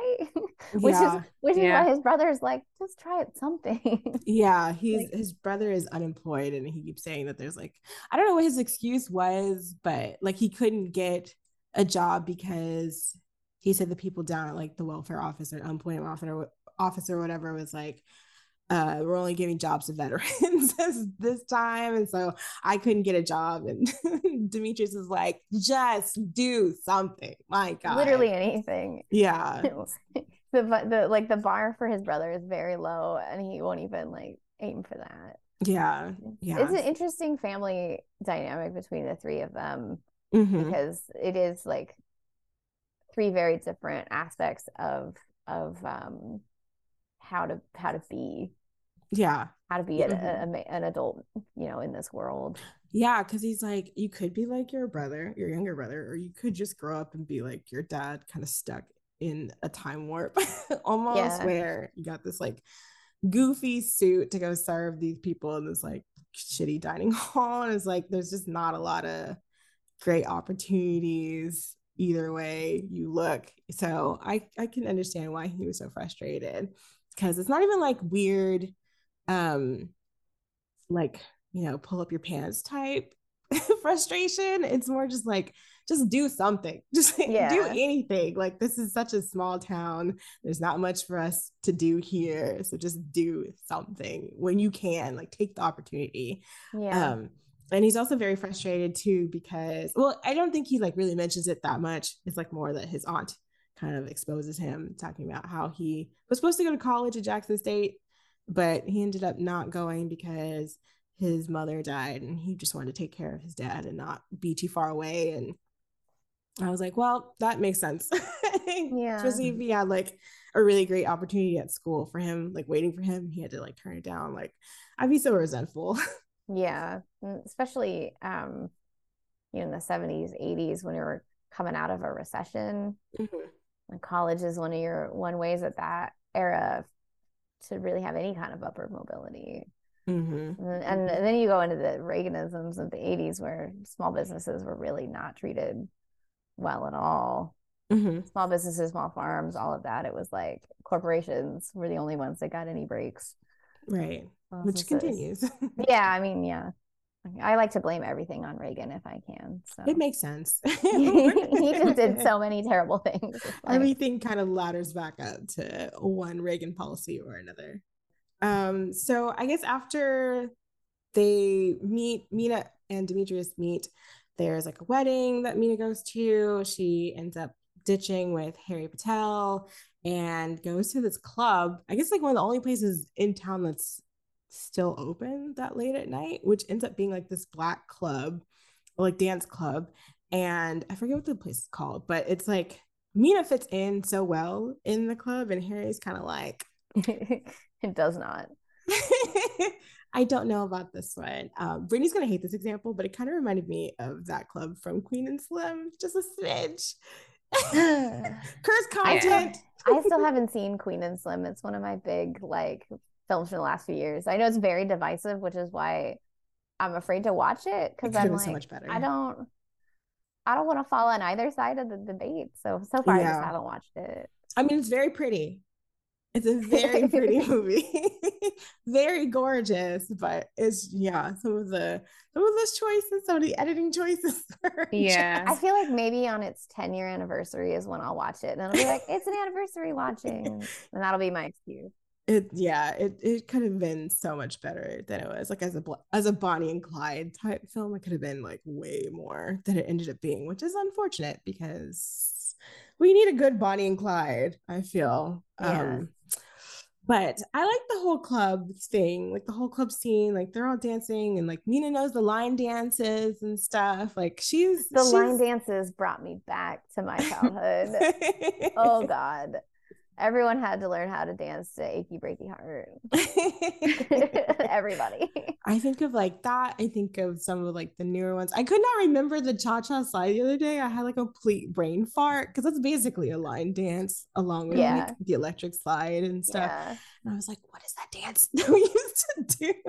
It's like a childhood staple. Like, which ones did you do, Brittany? You did the cha-cha slide. So being from Cleveland, it's a line dance for everything. Like, if you think of a song, there's a line dance to it. So like, same for like Chicago, like it's probably a line dance or some kind of dance to a song. So we did like, it's like the booty call, which is a song by like the Blackstreet. So it's the cha-cha slide, the electric slide. My favorite is Disco Lady by Johnny Guitar Watson. And Trans Europe Express. Like, those are some of my favorites. I know that one. I don't think I know any of these except for Cha-Cha Slide and Electric Slide. I'm surprised. You gotta learn the Achy Breaky Heart one. I feel like if I went to Fort Worth, when I go back home, I'll go down to Fort Worth and we'll go to we also had to do in gym. In like middle school, we had to learn how to do not line dancing, but square dancing. Square dancing. Yeah, we had to do that too. What was that about? Why was all of America learning square dancing? I don't know why that was a thing. Because like, that's so weird. We didn't do it at dances, like actual school dances. So I don't know what that was trying to instill in us. No. We weren't even really allowed to touch each other. No, it was just weird. Yeah, we would get like scolded if we like hugged another person in my school. So I don't know what was the point of. Yeah, it was very almost like mummies touching each other. Yeah, like yeah. We always got a teacher would be like, "Are you sure you should be doing that?" Yeah, it was a lot. Good old fashioned Texas high school education. I love the club though, and I love everything that they kind of all the interactions in it.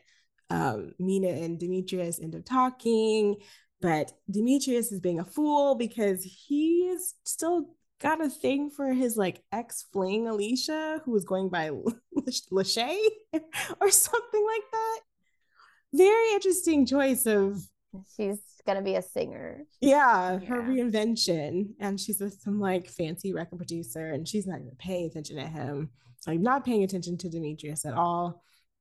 And so Demetrius and Mina end up slow dancing, and basically just like Harry Patel is like, I don't know, an afterthought at this point. He stomps on home, and like they get close really fast, which I thought was pretty interesting because the way everybody acts later on when they're like together is like everybody's like, what the hell? And I'm like, did you not see like she came to meet his family? She went to like grandfather's birthday. Yeah, like she's at the birthday parties. Like he's coming over and being like, I couldn't stop thinking about you. Do you want to go to Biloxi? Like, don't let anybody see you, but do you want to go with me down to the beach? You know, and everybody's so surprised. Like, I don't really understand why everybody was so surprised at their relationship. I think no one was paying attention. Mm-hmm. Like everyone's so wrapped up in their own drama, they were just not noticing. That's true. Yeah, because even like when Mina's like, yeah, Dad, so I got invited to go down to Biloxi by a friend. I will be leaving tonight. And and he's like, yeah, sure, whatever. Bye. Got some news about my house. Goodbye. And of course we have the phone call before they go down to Biloxi, which I was like, that scene is hot. Yeah. Denzel caking on the phone. Yeah. I asked her about that scene because obviously it's like that is one of the marquee scenes of this film. And I was like, we're in this like very sexless era of cinema. And they're not naked in this. They kind of touch themselves a little bit, but for the most part, they're clothed. But it is one of the hottest like sex scenes probably in the last 30 years. And I'm like, what's your thought on this? And what she said is, it's not just that sex is missing. And this was when she said this, my like brain exploded. She said what's really missing is eros, which is that desire and the buildup. We don't get that in movies anymore. Yeah. It's like if we're afraid to show tits or something, okay, sure, but we can still have eros. Like even if you watch classic films, like there's the doorstep scene in The More the Merrier between Joel McCrea and Jean Arthur. And it has a very similar like steamy vibe, and they are completely wearing like 1940s like World War II suits. And it's hotter than most things coming out today. And so she made a great point that like even that friction between people and to our previous discussion about chemistry reads, like you get that from having two people with chemistry. Yeah, we don't even have that in movies anymore. Yeah, depressing. We've lost so many recipes. Make movies steamy again. Like, what is happening? Yeah. Brittany, how you feel? Like, I'm even trying to think of like the last few like romances or romantic dramas that I've watched that even had a little bit of this. A little bit of that, yeah. And the only thing, and I've mentioned this so much, like the only thing I keep coming back to is The Photograph. Yes. That was again directed by a woman. And that is a couple years old. Yeah. That was like a pre-pandemic. I think that was one of the last movies I saw before the world shut down. And I don't even think anything upcoming looks like on the horizon. Like I did watch a really cute romantic comedy. And romantic comedies are different. Was it Rye Lane? Rye Lane is really cute. Rye Lane do is have so good cute. Chemistry. But it's still different. It doesn't have that same chemistry like romantic comedies in the 90s or early 2000s is just a little different. And it's definitely not what we see here. I don't know if we're ever going to get back to this. And we need to do this. We need to come back to this. It's going to take a couple of election cycles before we get back to it. We need, you know how like Blumhouse, the Jason Blum, whatever his name is, he was like, we're missing a certain kind of horror movie. And he worked in the studio system long enough that he'd had his own money, but also he could convince investors to like create Blumhouse, right? And from Blumhouse, we have a whole plethora of wonderful mid-budget horror movies again, right? We love it. We need someone like that to come out, like someone who's worked at Netflix for 10 years and has all the connections needs to pop out of Netflix and create their own micro mini like Blumhouse, get some investors, bring back movies like this. Yeah. Yes. I unfortunately did not make any money in my times in Hollywood. Social media is notoriously underpaid. People who did similar jobs in other marketing departments were making 3 or 4 times what I was making because everyone believes that social media is still new, even though it's a 20-year-old. It's like social media's been around for so long. Please pay us. Intern. Yes. Yeah, I was an intern for 10 years. Like, no, but please trust me. But like that's something I would have, if I had ever made money or like had that kind of connection, I absolutely would have made a micro mini rom-com only studio because I love rom-coms so much. And you wouldn't think it because most of the rom-coms I've reviewed in the last 2 years have been absolute garbage and I've been giving them like terrible reviews, and people are giving them good reviews because they're like, oh well, we got scraps. I'm like, that's not good enough. You can't say this is something, because then they'll just keep giving you scraps. You have to tell them it's garbage, so hopefully they'll make something that isn't garbage. That's how I feel. I feel like what was the last movie we watched? Brittany was like, I mean, by the time this episode comes out, like we would have already put this episode out. The Bodyguard, that was the last one. We were like, oh, this is kind of a little something there. Like something's happening. Not like a huge Kevin Costner fan, but like I was like, well, there's something, and they're, we're actually friends for like life or whatever. But like that, besides that, it's been really dry. Who would have thought there was chemistry between Whitney Houston and Kevin Costner? No, like. Besties. Like opposites, but something happened and you were like, wait, are they gonna kiss? They should kiss. By the end of the movie, you're like, they should definitely do something. Like something should happen here. Yeah. Like we just don't have that anymore. Yeah, it's very, I don't know what everybody's afraid of. I don't know. Like we've gotten more conservative as a country in terms of entertainment, and it's weird. I don't like it. Even the people that you would think would be a little bit more like liberal in their watchings are like, how dare you put a sex scene? I'm like, where are you seeing these sex scenes? Yeah, like what? Tell me where they are. Yeah, if you don't want to watch them, I'll watch them and judge them for you. half the time the things people are complaining about aren't even really sex scenes, it's nudity. And they're like conflating, because it's so American to conflate nudity with sexuality, right? Because they're not the same thing. That's why this scene is a sex scene and there is no nudity, because it's about that feeling it evokes, not tits, right? And a lot of people were talking about the Lady Chatterley's Lover movie. The Netflix like great one? Sex scenes, and it's like, no, it had very, very naked sex scenes, but they were very bony. They were not very hot. I watched it. The way she shot it, I was like, yeah. Oh, it was a woman that made that one? Yeah, the it was newest a woman. And so it was less leering, which is great. I appreciate that it was equal opportunity the way they were naked, but I don't think those were very hot sex scenes. They were just very naked, which is not the same thing. That was my first Lady Chatterley's Lover after the millions 90s, of versions. The 90s version with Sean Bean, it's made by Ken Russell, who was a man who knew how to shoot eroticism really well. Even though he made it for TV, it's very erotic. I'd put it out there. I think it's a mini series, so it's a kind of a commitment, but in terms of like being actually erotic, it actually I think I watched that one. I watched the Netflix one mainly because I like Jack O'Connell from Skins. Shout out Cookie from Skins. But I was kind of like, oh, like I don't even think I was really that concerned about the sex scenes. I was just like, oh, she's gonna leave him, and then she doesn't. And I was like, Oh, a surprise. I had no idea that this wasn't this is gonna be a happy ending. I thought it was gonna be depression on top of depression. Brittany, did you watch it? No, that wasn't even. I didn't even know that movie existed. Like I saw, it barely got any. Like it played a couple of festivals, and then they dropped it in December or something. And like I saw the poster like way early, and then I thought it just disappeared. I didn't even know it came out. Yeah, it's been on Netflix for at least 6 months, maybe.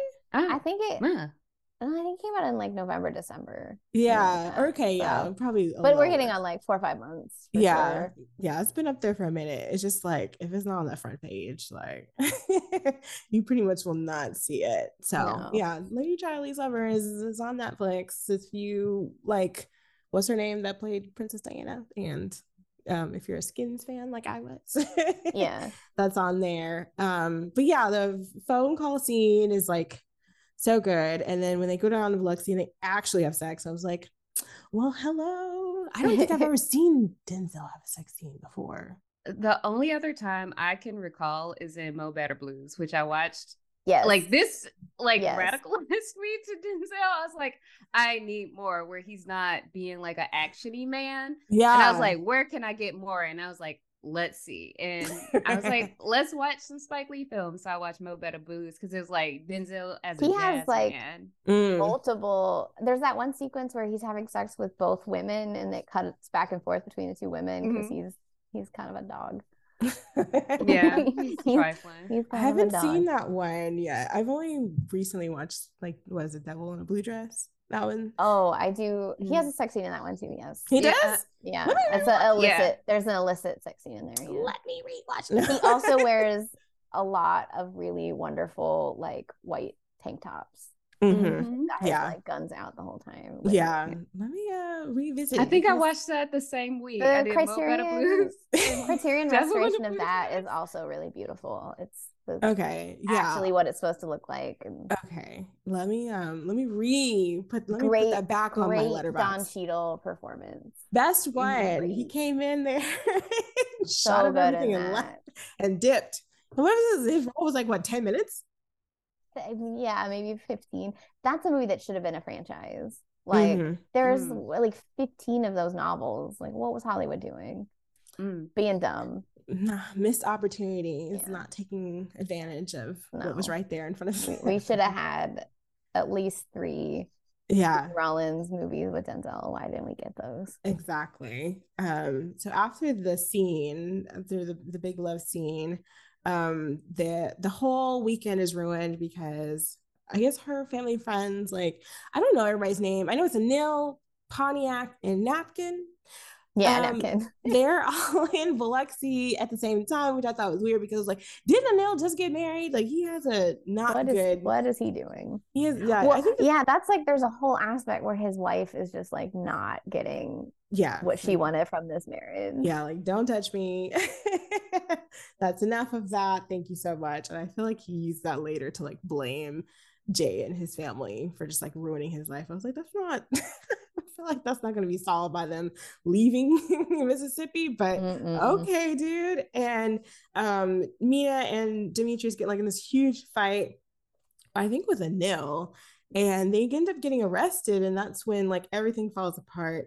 And their like respective communities decide to just ostracize them and criticize them for literally everything, which is so weird because before that there had been like these really awkward scenes with like Napkin being like, hey, my brothers, y'all are great at sports. We're both people of color, let's stick together. Don't sue my boy for like fucking up your van. Yeah. I was like, this is so awkward. But this stuff happens so much. Like, oh, you guys are good at sports, right? Like Kareem Abdul-Jabbar. I'm like, oh God, that's so pulled from real life. Like, I don't know. It's Brittany, how you feel? How did you feel about these scenes? These scenes of the switch of like you have brought immense shame. Both of you guys have brought immense shame to not only our family. Like, Mina, you have brought immense shame to me and your mother. For acting like this in public. I cannot believe you have done this.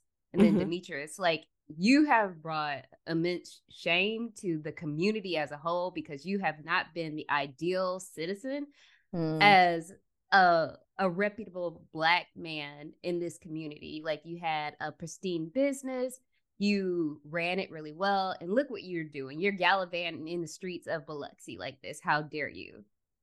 Like, it was just a lot to take in. Like, they have done nothing. Like, you have gotten arrested. How dare you? They are consenting adults. It's like they didn't cross state lines. None of them are underage. It's like, what? Yeah. What is happening? I think like the scene that got me the most was when a former fling, Alicia / Lachey, was like, how dare you like date this Indian woman, and there's like a endless supply of Black women in the town, and you're going to date this woman. I was like, you didn't even want him. Yeah. Like, every time you dumped him. Yeah, like you dumped him, and then he kept coming around, and then you kept ignoring him. So what was he supposed to do? Just pine after you forever? Like, that was so ridiculous. I was like, why would you a race traitor now? Like, that is so extreme. This is interesting coming in like 91 when interracial relationships have been okay for almost 30 years at that point, but most of media focused on Black and white relationships, right? And this was an interracial relationship that there was no white person involved at all, which how many other movies even now can you think of that do that? Like none. Not many. There's one really small movie I like called Fits and Starts with Wyatt Cenac and Greta Lee. That movie like died on the vine. It's on like Tubi probably, but it's sweet. It's a sweet romantic comedy. One of those all happens in one night kind of movies. That's one of the few in the last 10 years that I can think of that really looks at interracial relationship not from a Black and white perspective, but literally anything else. So I think in like 30 years there hasn't really even been that many still. It was a bit weird. If you look at the makeup of the country, it's clearly not all Black and white interracial relationships. Yeah, I thought it was very like it just felt so representative of so many things. I was like, oh God, like why are they getting on him for this? Because this is like one slip up and it's not even like his fault. Like, why would you barge into their room? Yeah. And then call the cops on them? That whole scene is, I remember the first time I watched it, it was very shocking that they would even like, they didn't knock. They just go in. And then they're like, oh, you're shameful because you're naked. And it's like, well, you didn't knock. Yeah. Like, I'm in a room. Like, I was not expecting this is a motel. Like, yeah. Knock on the door. And in the process of the arrest, they assumed Demetrius was the aggressor and they arrest Mina on suspicion of prostitution. Yeah. That was a lot to take in. The first time I watched it, I was like, oh, wow. And no one, like, these are members of, like, these are her cousins. Like, these are her family. This is her community. They don't try to protest. They don't do anything. They just let it happen. As a form of punishment, because like this is embarrassing for them. But like you let this happen to someone. You don't stand by your that's your cousin, and you don't stand by her. Like, you know her, but all of a sudden you don't know her. Yeah, like that. Like, you could easily say like that's not something that she would do. And they just are like, you've brought shame on us, so you can never see Demetrius ever again. And like she's like a 16-year-old mermaid when she's a grown woman. She's 24 and she's like, I'm stuck here. I can't go anywhere. I can't do anything. I've never asked you guys for anything. But they're like, nope, you are done. Like, she's basically treated like a child still, which is so crazy. And like, you do know your daughter. Like, why wouldn't you say like, my daughter is not a sex worker? Like, like I don't. It's very disappointing when stuff like that happens, because you would think like your family that knows you and seen you grow up would be like, this is obviously not right. This is obviously a mistake. At least save face in public and then be like maybe shitty to you behind closed doors. Yeah. But they don't even try to save face in public. They just let her be publicly shamed. It's really awful. Yeah. And the whole community kind of like ostracizes them, and they're all gossiping about them. And because she says she's in love with Demetrius, and he eventually like returns like the declaration after some high-speed chases through Mississippi. But like the whole community kind of turning against them is kind of really not shocking, but just kind of like wow, that really does happen, which is unfortunate and ridiculous. And even like even some of the white like hotel owners get involved, and they're so amused by it. I'm like, oh, gross. Like, just entertainment for racists, which is not fun to realize. But this I think was too is when they had the big confrontation like Jay and Demetrius, where I think Jay finally gets like a reality check of how the community has been treating Black people, even though like and in eyes of like the white majority, like they don't, there's no difference really. But I feel like they figured out that whiteness has a currency to it when you come to America, and so they kind of have this, they've like adopted like the Southern gentility of racism, without being overt until like after the whole arrest happens, and then everybody's just like, fuck you. Which is really unfortunate. I think he doesn't see the equality that is between them in terms of, I like the word you use, currency there, of who on the totem pole of who the police are going to believe or anything. He doesn't see it, partly because I think the communities are so insular, they don't mix as much, whereas Mina knows it. She's probably felt it more in her life, especially because part of her life she was in England and then America, so she's seen white supremacy from two different perspectives, way more than her father has. So I guess in closing, we can talk about like what movies that we recommend to go with this movie, because obviously we all liked it. I'm assuming we all liked it. So yeah, what movies do you guys like recommend? I had one. It's actually, I think it's Mira Nair's next movie, but it's one of her next movies, if not her next movie. But it also has Sarita in it. It's called Kama Sutra: A Tale of Love, and it's an erotic film. It is a film that is very hot, actually, and it's her and Naveen Andrews, and I forget the second woman, but a lot of hot bodies in this movie. But it's if you read a lot of contemporary reviews, it was written as if it were sexist, as if it was two women pitted against each other. But if you actually watch the film, Nair is trying to break down this like women competing with each other thing.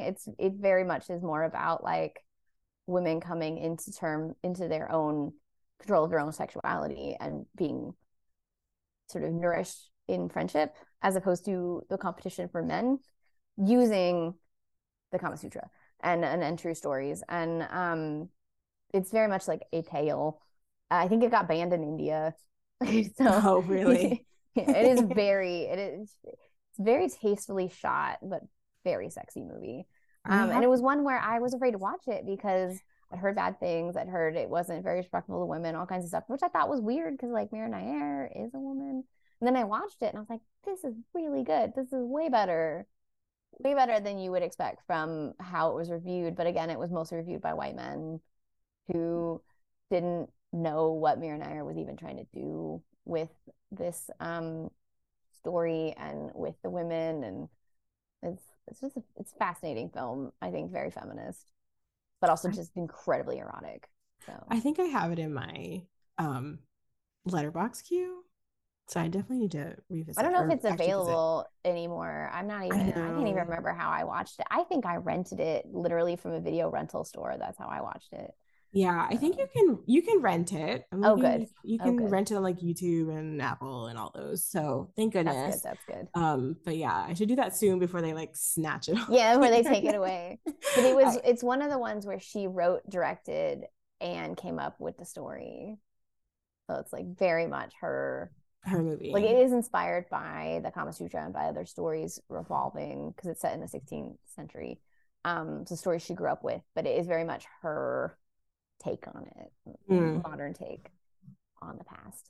At one point it was on Tubi, so maybe one time maybe Tubi will get it back again. Our best friend Tubi, maybe one day we will have Tubi really is the like video store of streaming services. It is crazy. Like, I love Tubi. It is crazy the things that we have found on there, because sometimes I'm just like, I cannot find this movie anywhere, and then let me hit up Tubi, and of course it's right there next to some like crazy movie shot on like an iPhone 8 or whatever. Yeah. You never know what you're gonna get. Yeah. So Brittany, what was your recommendation if you have one? I recommend everybody stick with like visiting young Denzel. Mm-hmm. So I'm gonna go with Mo Better Blues.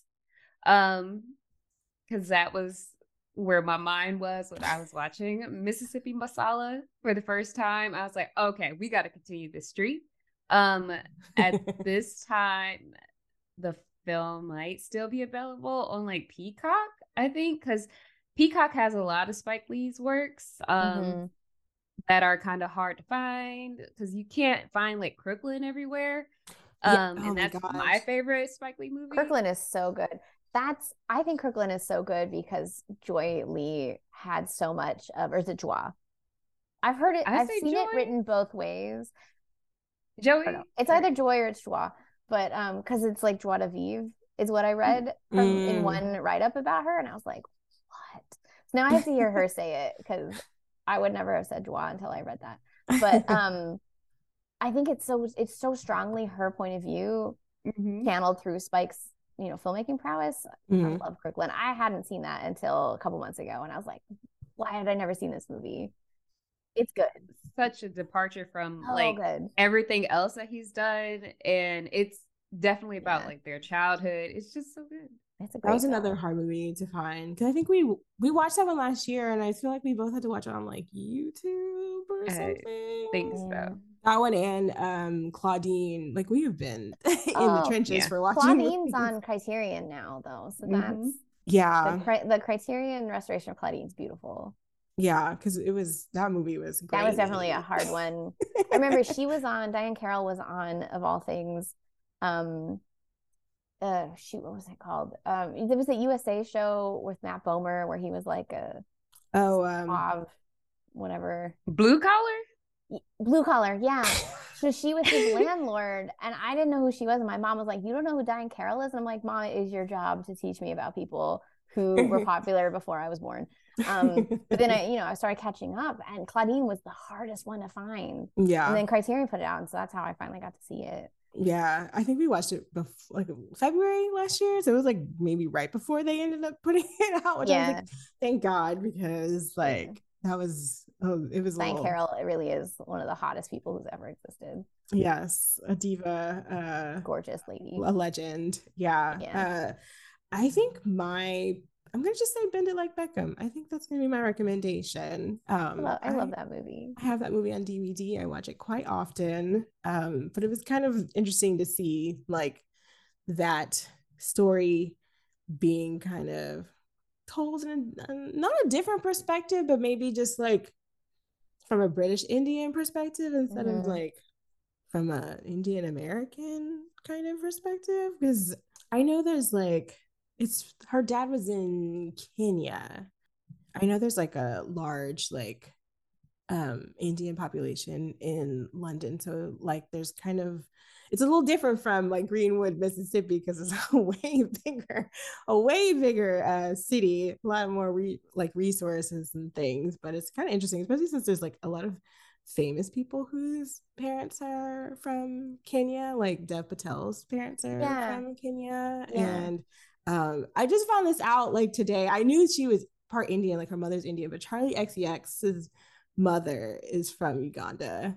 which I had no idea. I knew she was Indian, but had no idea. So if you're a Charlie XCX fan listening to this, yeah, that's also part of her history, which is kind of crazy. I didn't know that either. Wow. Yeah, she's talked about it a little bit, but yeah, her mom is Indian, her father's Scottish, I think. But yeah, that's my pick. Great movie. Everybody should watch it. I think they're making a musical out of it. Oh, are they? Wow. Yeah, I don't know why they make musicals out of these movies, because we were just talking about the Mean Girls musical the other day, and I just don't understand the appeal. Like, I love a musical, but not a musical based off of a movie. I feel like it's kind of, that wasn't a musical. I feel like it's kind of silly.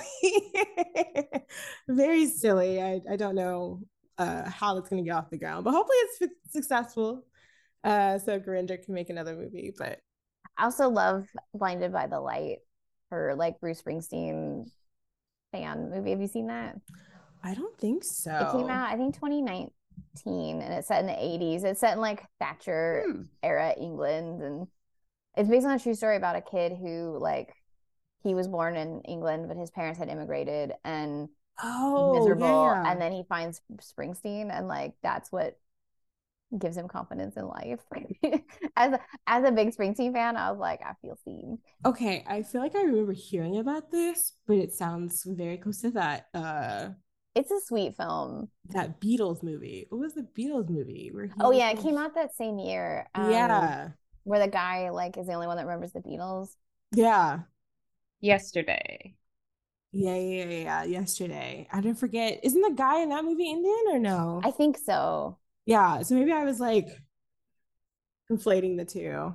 I feel like that happened a lot. Blinded by the Light is really good. And you don't have to be a Springsteen fan to relate to like falling in love with something. As a Tumblr person, I'm sure you had many fandoms in your life that like helped fill a void at some point. That's really what the movie's about, is how a devoted fandom of something can help you grow as a person or keep you afloat, but that you shouldn't get too attached to it, because that can keep you, if you're too obsessed. I felt like that was one of those movies. The guy's story predates Tumblr, but like that man would have loved Tumblr. Absolutely. Already, I think you watched Yesterday, didn't you? I don't think so. No, I watched the other movie? Blinded by the Light or something. The Beatles musical, but not those. Which Beatles musical? The documentary? The Apple one? Or not the Apple one? I watched some of that. The other one. Which musical? Across the Universe? Yes, that one. Yeah, I love Across the Universe. That's a wacky movie. I was like, you're gonna see Hard Day's Night. What am I gonna find out about Britney and her little stand-up? As we are wrapping up, if you can impart some words of wisdom for upcoming women creators, what would they be? Oh, that's a great question. I think, having interviewed a lot of women, a lot of filmmakers in the last few years, this is a similar question I try to bring up when I can, is like, what would you recommend? And really what I've heard the most is to find a community that will support you. There's a great community in LA and New York called the Film Fatales, and they have meetings where they talk through things and help each other find, grant money and all kinds of stuff. But like having that community there that will believe in you no matter what, have an infrastructure, help you find an infrastructure whenever you're having a dark moment where imposter syndrome is coming in, your community comes in and says, no, you focus, you're getting this movie made, you're good, you're just as good as anybody else. So I really think, because like the ideas are always going to come if you're a creative person, and eventually you'll find the money. But if you have a community and an infrastructure, or a community that will help you get to the infrastructure, then you can get your film made, and you'll have that confidence, and you'll have that groundwork, and you'll have someone like in a community like that. You'll say you have to film in Mississippi, right? They'll probably know someone who can like either get you a deal or put you up in a hotel room or put you in their guest room or whatever. And so I feel like having a community is so important for so many different reasons. You might meet someone who knows someone who knows someone who's going to give you the money because they are a big UFO nerd or something, right? So I would say my biggest piece of advice is to find that community and find those professional groups that will help you in the business side, because the creative side if you're a creator, you're that's coming to you. But the business side and that having that structure and that background to help you keep going is the like secret no one tells you about. I don't want to say we're critics. I don't know what we would call ourselves quite yet. But I know there's a lot of people who I feel like they're getting into criticism. So any like sort of advice is really good. Yeah. Wow. This is a terrible time to get paid for anything. Oh no. So now I just want to put that straight because I don't want people to think they're going to be making tons of money. It's hard. But finding someone that respects your voice is really important. I think the only reason I was able to really transfer so seamlessly from working in marketing for so long to film writing was my old boss at Rotten Tomatoes. When he found out I left, he was like, hey, I know you love female directors. You want to do something for Moviefone at the time. He was running Moviefone. What do you got? And I was like, here's my ideas. So like finding what your voice is, finding someone who understands your voice is the first key. The second key is then being able to get paid and knowing what you're worth too. Like I had an outlet that was paying me a certain rate and then they got bought by somebody and they cut my rate by 90%. And I said, no, like I know what my worth is at other places. And I know what my bottom is. Sometimes there's a few sites that pay a little bit less, but they have really great editors. And it's like, well, I'd rather get paid a little less and have a good editor, but I'm not going to be paid less at a place that doesn't edit. You know what I mean? Like, so like really understanding.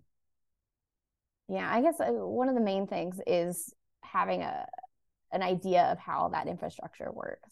So I think we think of film as being very creative, and it is. And we think of writing as being very creative, and it is. But at the root of it all is these systems and these infrastructures that gatekeep, for lack of a better word, and trying to figure out how to navigate that is really important.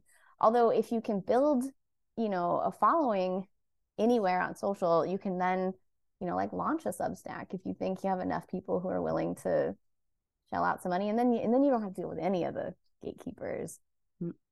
But now more people are doing that, and so there's less money to be found there, and it's like that's a whole thing. But if you only want to do criticism because you love it and you have a day job, then it really is finding your voice and finding someone that supports your voice, and at least you have the money income coming from somewhere else. So at the end of the day, the hardest thing is paying the bills for like anybody. Like you see a lot of filmmakers who make films every 4 years, and you're like, how do they pay the bills? The odds are they're teaching somewhere to pay the bills in between making movies. Like, there's certain filmmakers who are at a level like Martin Scorsese does not need to teach to pay the bills. Spike Lee, though, he's been teaching at NYU for 30 plus years, I think. Oh, really? Because he's got to pay the bills, So, yeah, it's that tension, both with filmmaking and with being a critic. It's like that tension of like fulfilling your voice, your vision, whatever it is, and being able to pay bills. It's just like, forever the struggle. Yeah. I feel like if you like it enough, you can continue. Like you don't have to lose that momentum, but it does always help to have like a little safety net. And again, to have somebody, literally anybody who you can be in like a group chat with, whatever it is that you're doing, whether it's making films or critiquing films, having a group chat that will not only support you but be honest with you if you're gonna like maybe you're spitballing something and you're like, hey, am I gonna get dragged on Twitter? What do you think? Having someone who's gonna be honest and say, you know what, maybe don't write that. That's a really important undervalued thing, because we were talking about being the main character. Like sometimes you see something and you're like, you don't have anybody in your life who's telling you don't do that. That's an important person to have, is like someone, even if it's just one person that you're like, hey, can you look at this idea? And they're like, you know what? Now is not the time for this. That's really important. That's really important. I mean, like in art school, right? You said you went to art school. Yeah, art school, not everybody. I went to art school also. Not everyone is great with their opinions, but every once in a while you find somebody who, if they tell you it's good, it's good. And if they tell you it's trash, you got to keep working. And like having that person is really important. And because it's not about, like, you need confidence, and you have to have confidence, but you have to have that person that will help critique and make you better. And whether that's a friend, an editor that you trust, like that is so invaluable. Yeah. invaluable.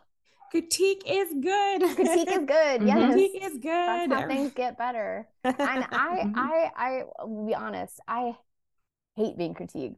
I was a terrible art student because I would get so angry in the room and then I would think about it and then I would come back to class like 2 days later and be like, sorry, I was a bitch. You were right. I whatever you said, it took me a while to process it. I think this scene is better now. So also like being humble. If you are like me and someone who doesn't take criticism well, yeah, and then you do process it, don't be afraid to be like, sorry, I was a bitch. Because most people will forgive if you tell them like, I overreacted. You were right. That's good advice. I hope all the baby critics that might be listening, take it into account. And of course, we're going to continue with our critiques for as long as we have this podcast and probably even after. Just unprompted and unpaid. So Marya, where can people find you? Oh, wow. Well, Twitter is like nosediving, but I am still sometimes on Twitter, Old Films Flickr. And I'm basically Old Films Flickr everywhere. So I still use Tumblr, Instagram, Letterboxd, sometimes Facebook, but not as much. That was not really public. So like really Twitter, Instagram, Letterboxd, Tumblr, if you're a Tumblr person still. Yeah. And your Substack? And myself, oh shoot, I totally forgot. I only write on that like 3 times a week and I totally forgot about it. I have the Substack where it's also Old Films Flickr, where on Fridays I try to do 6 to 7 recommendations of films directed by women. The goal is to pretty much equip people with a film a day for a whole year.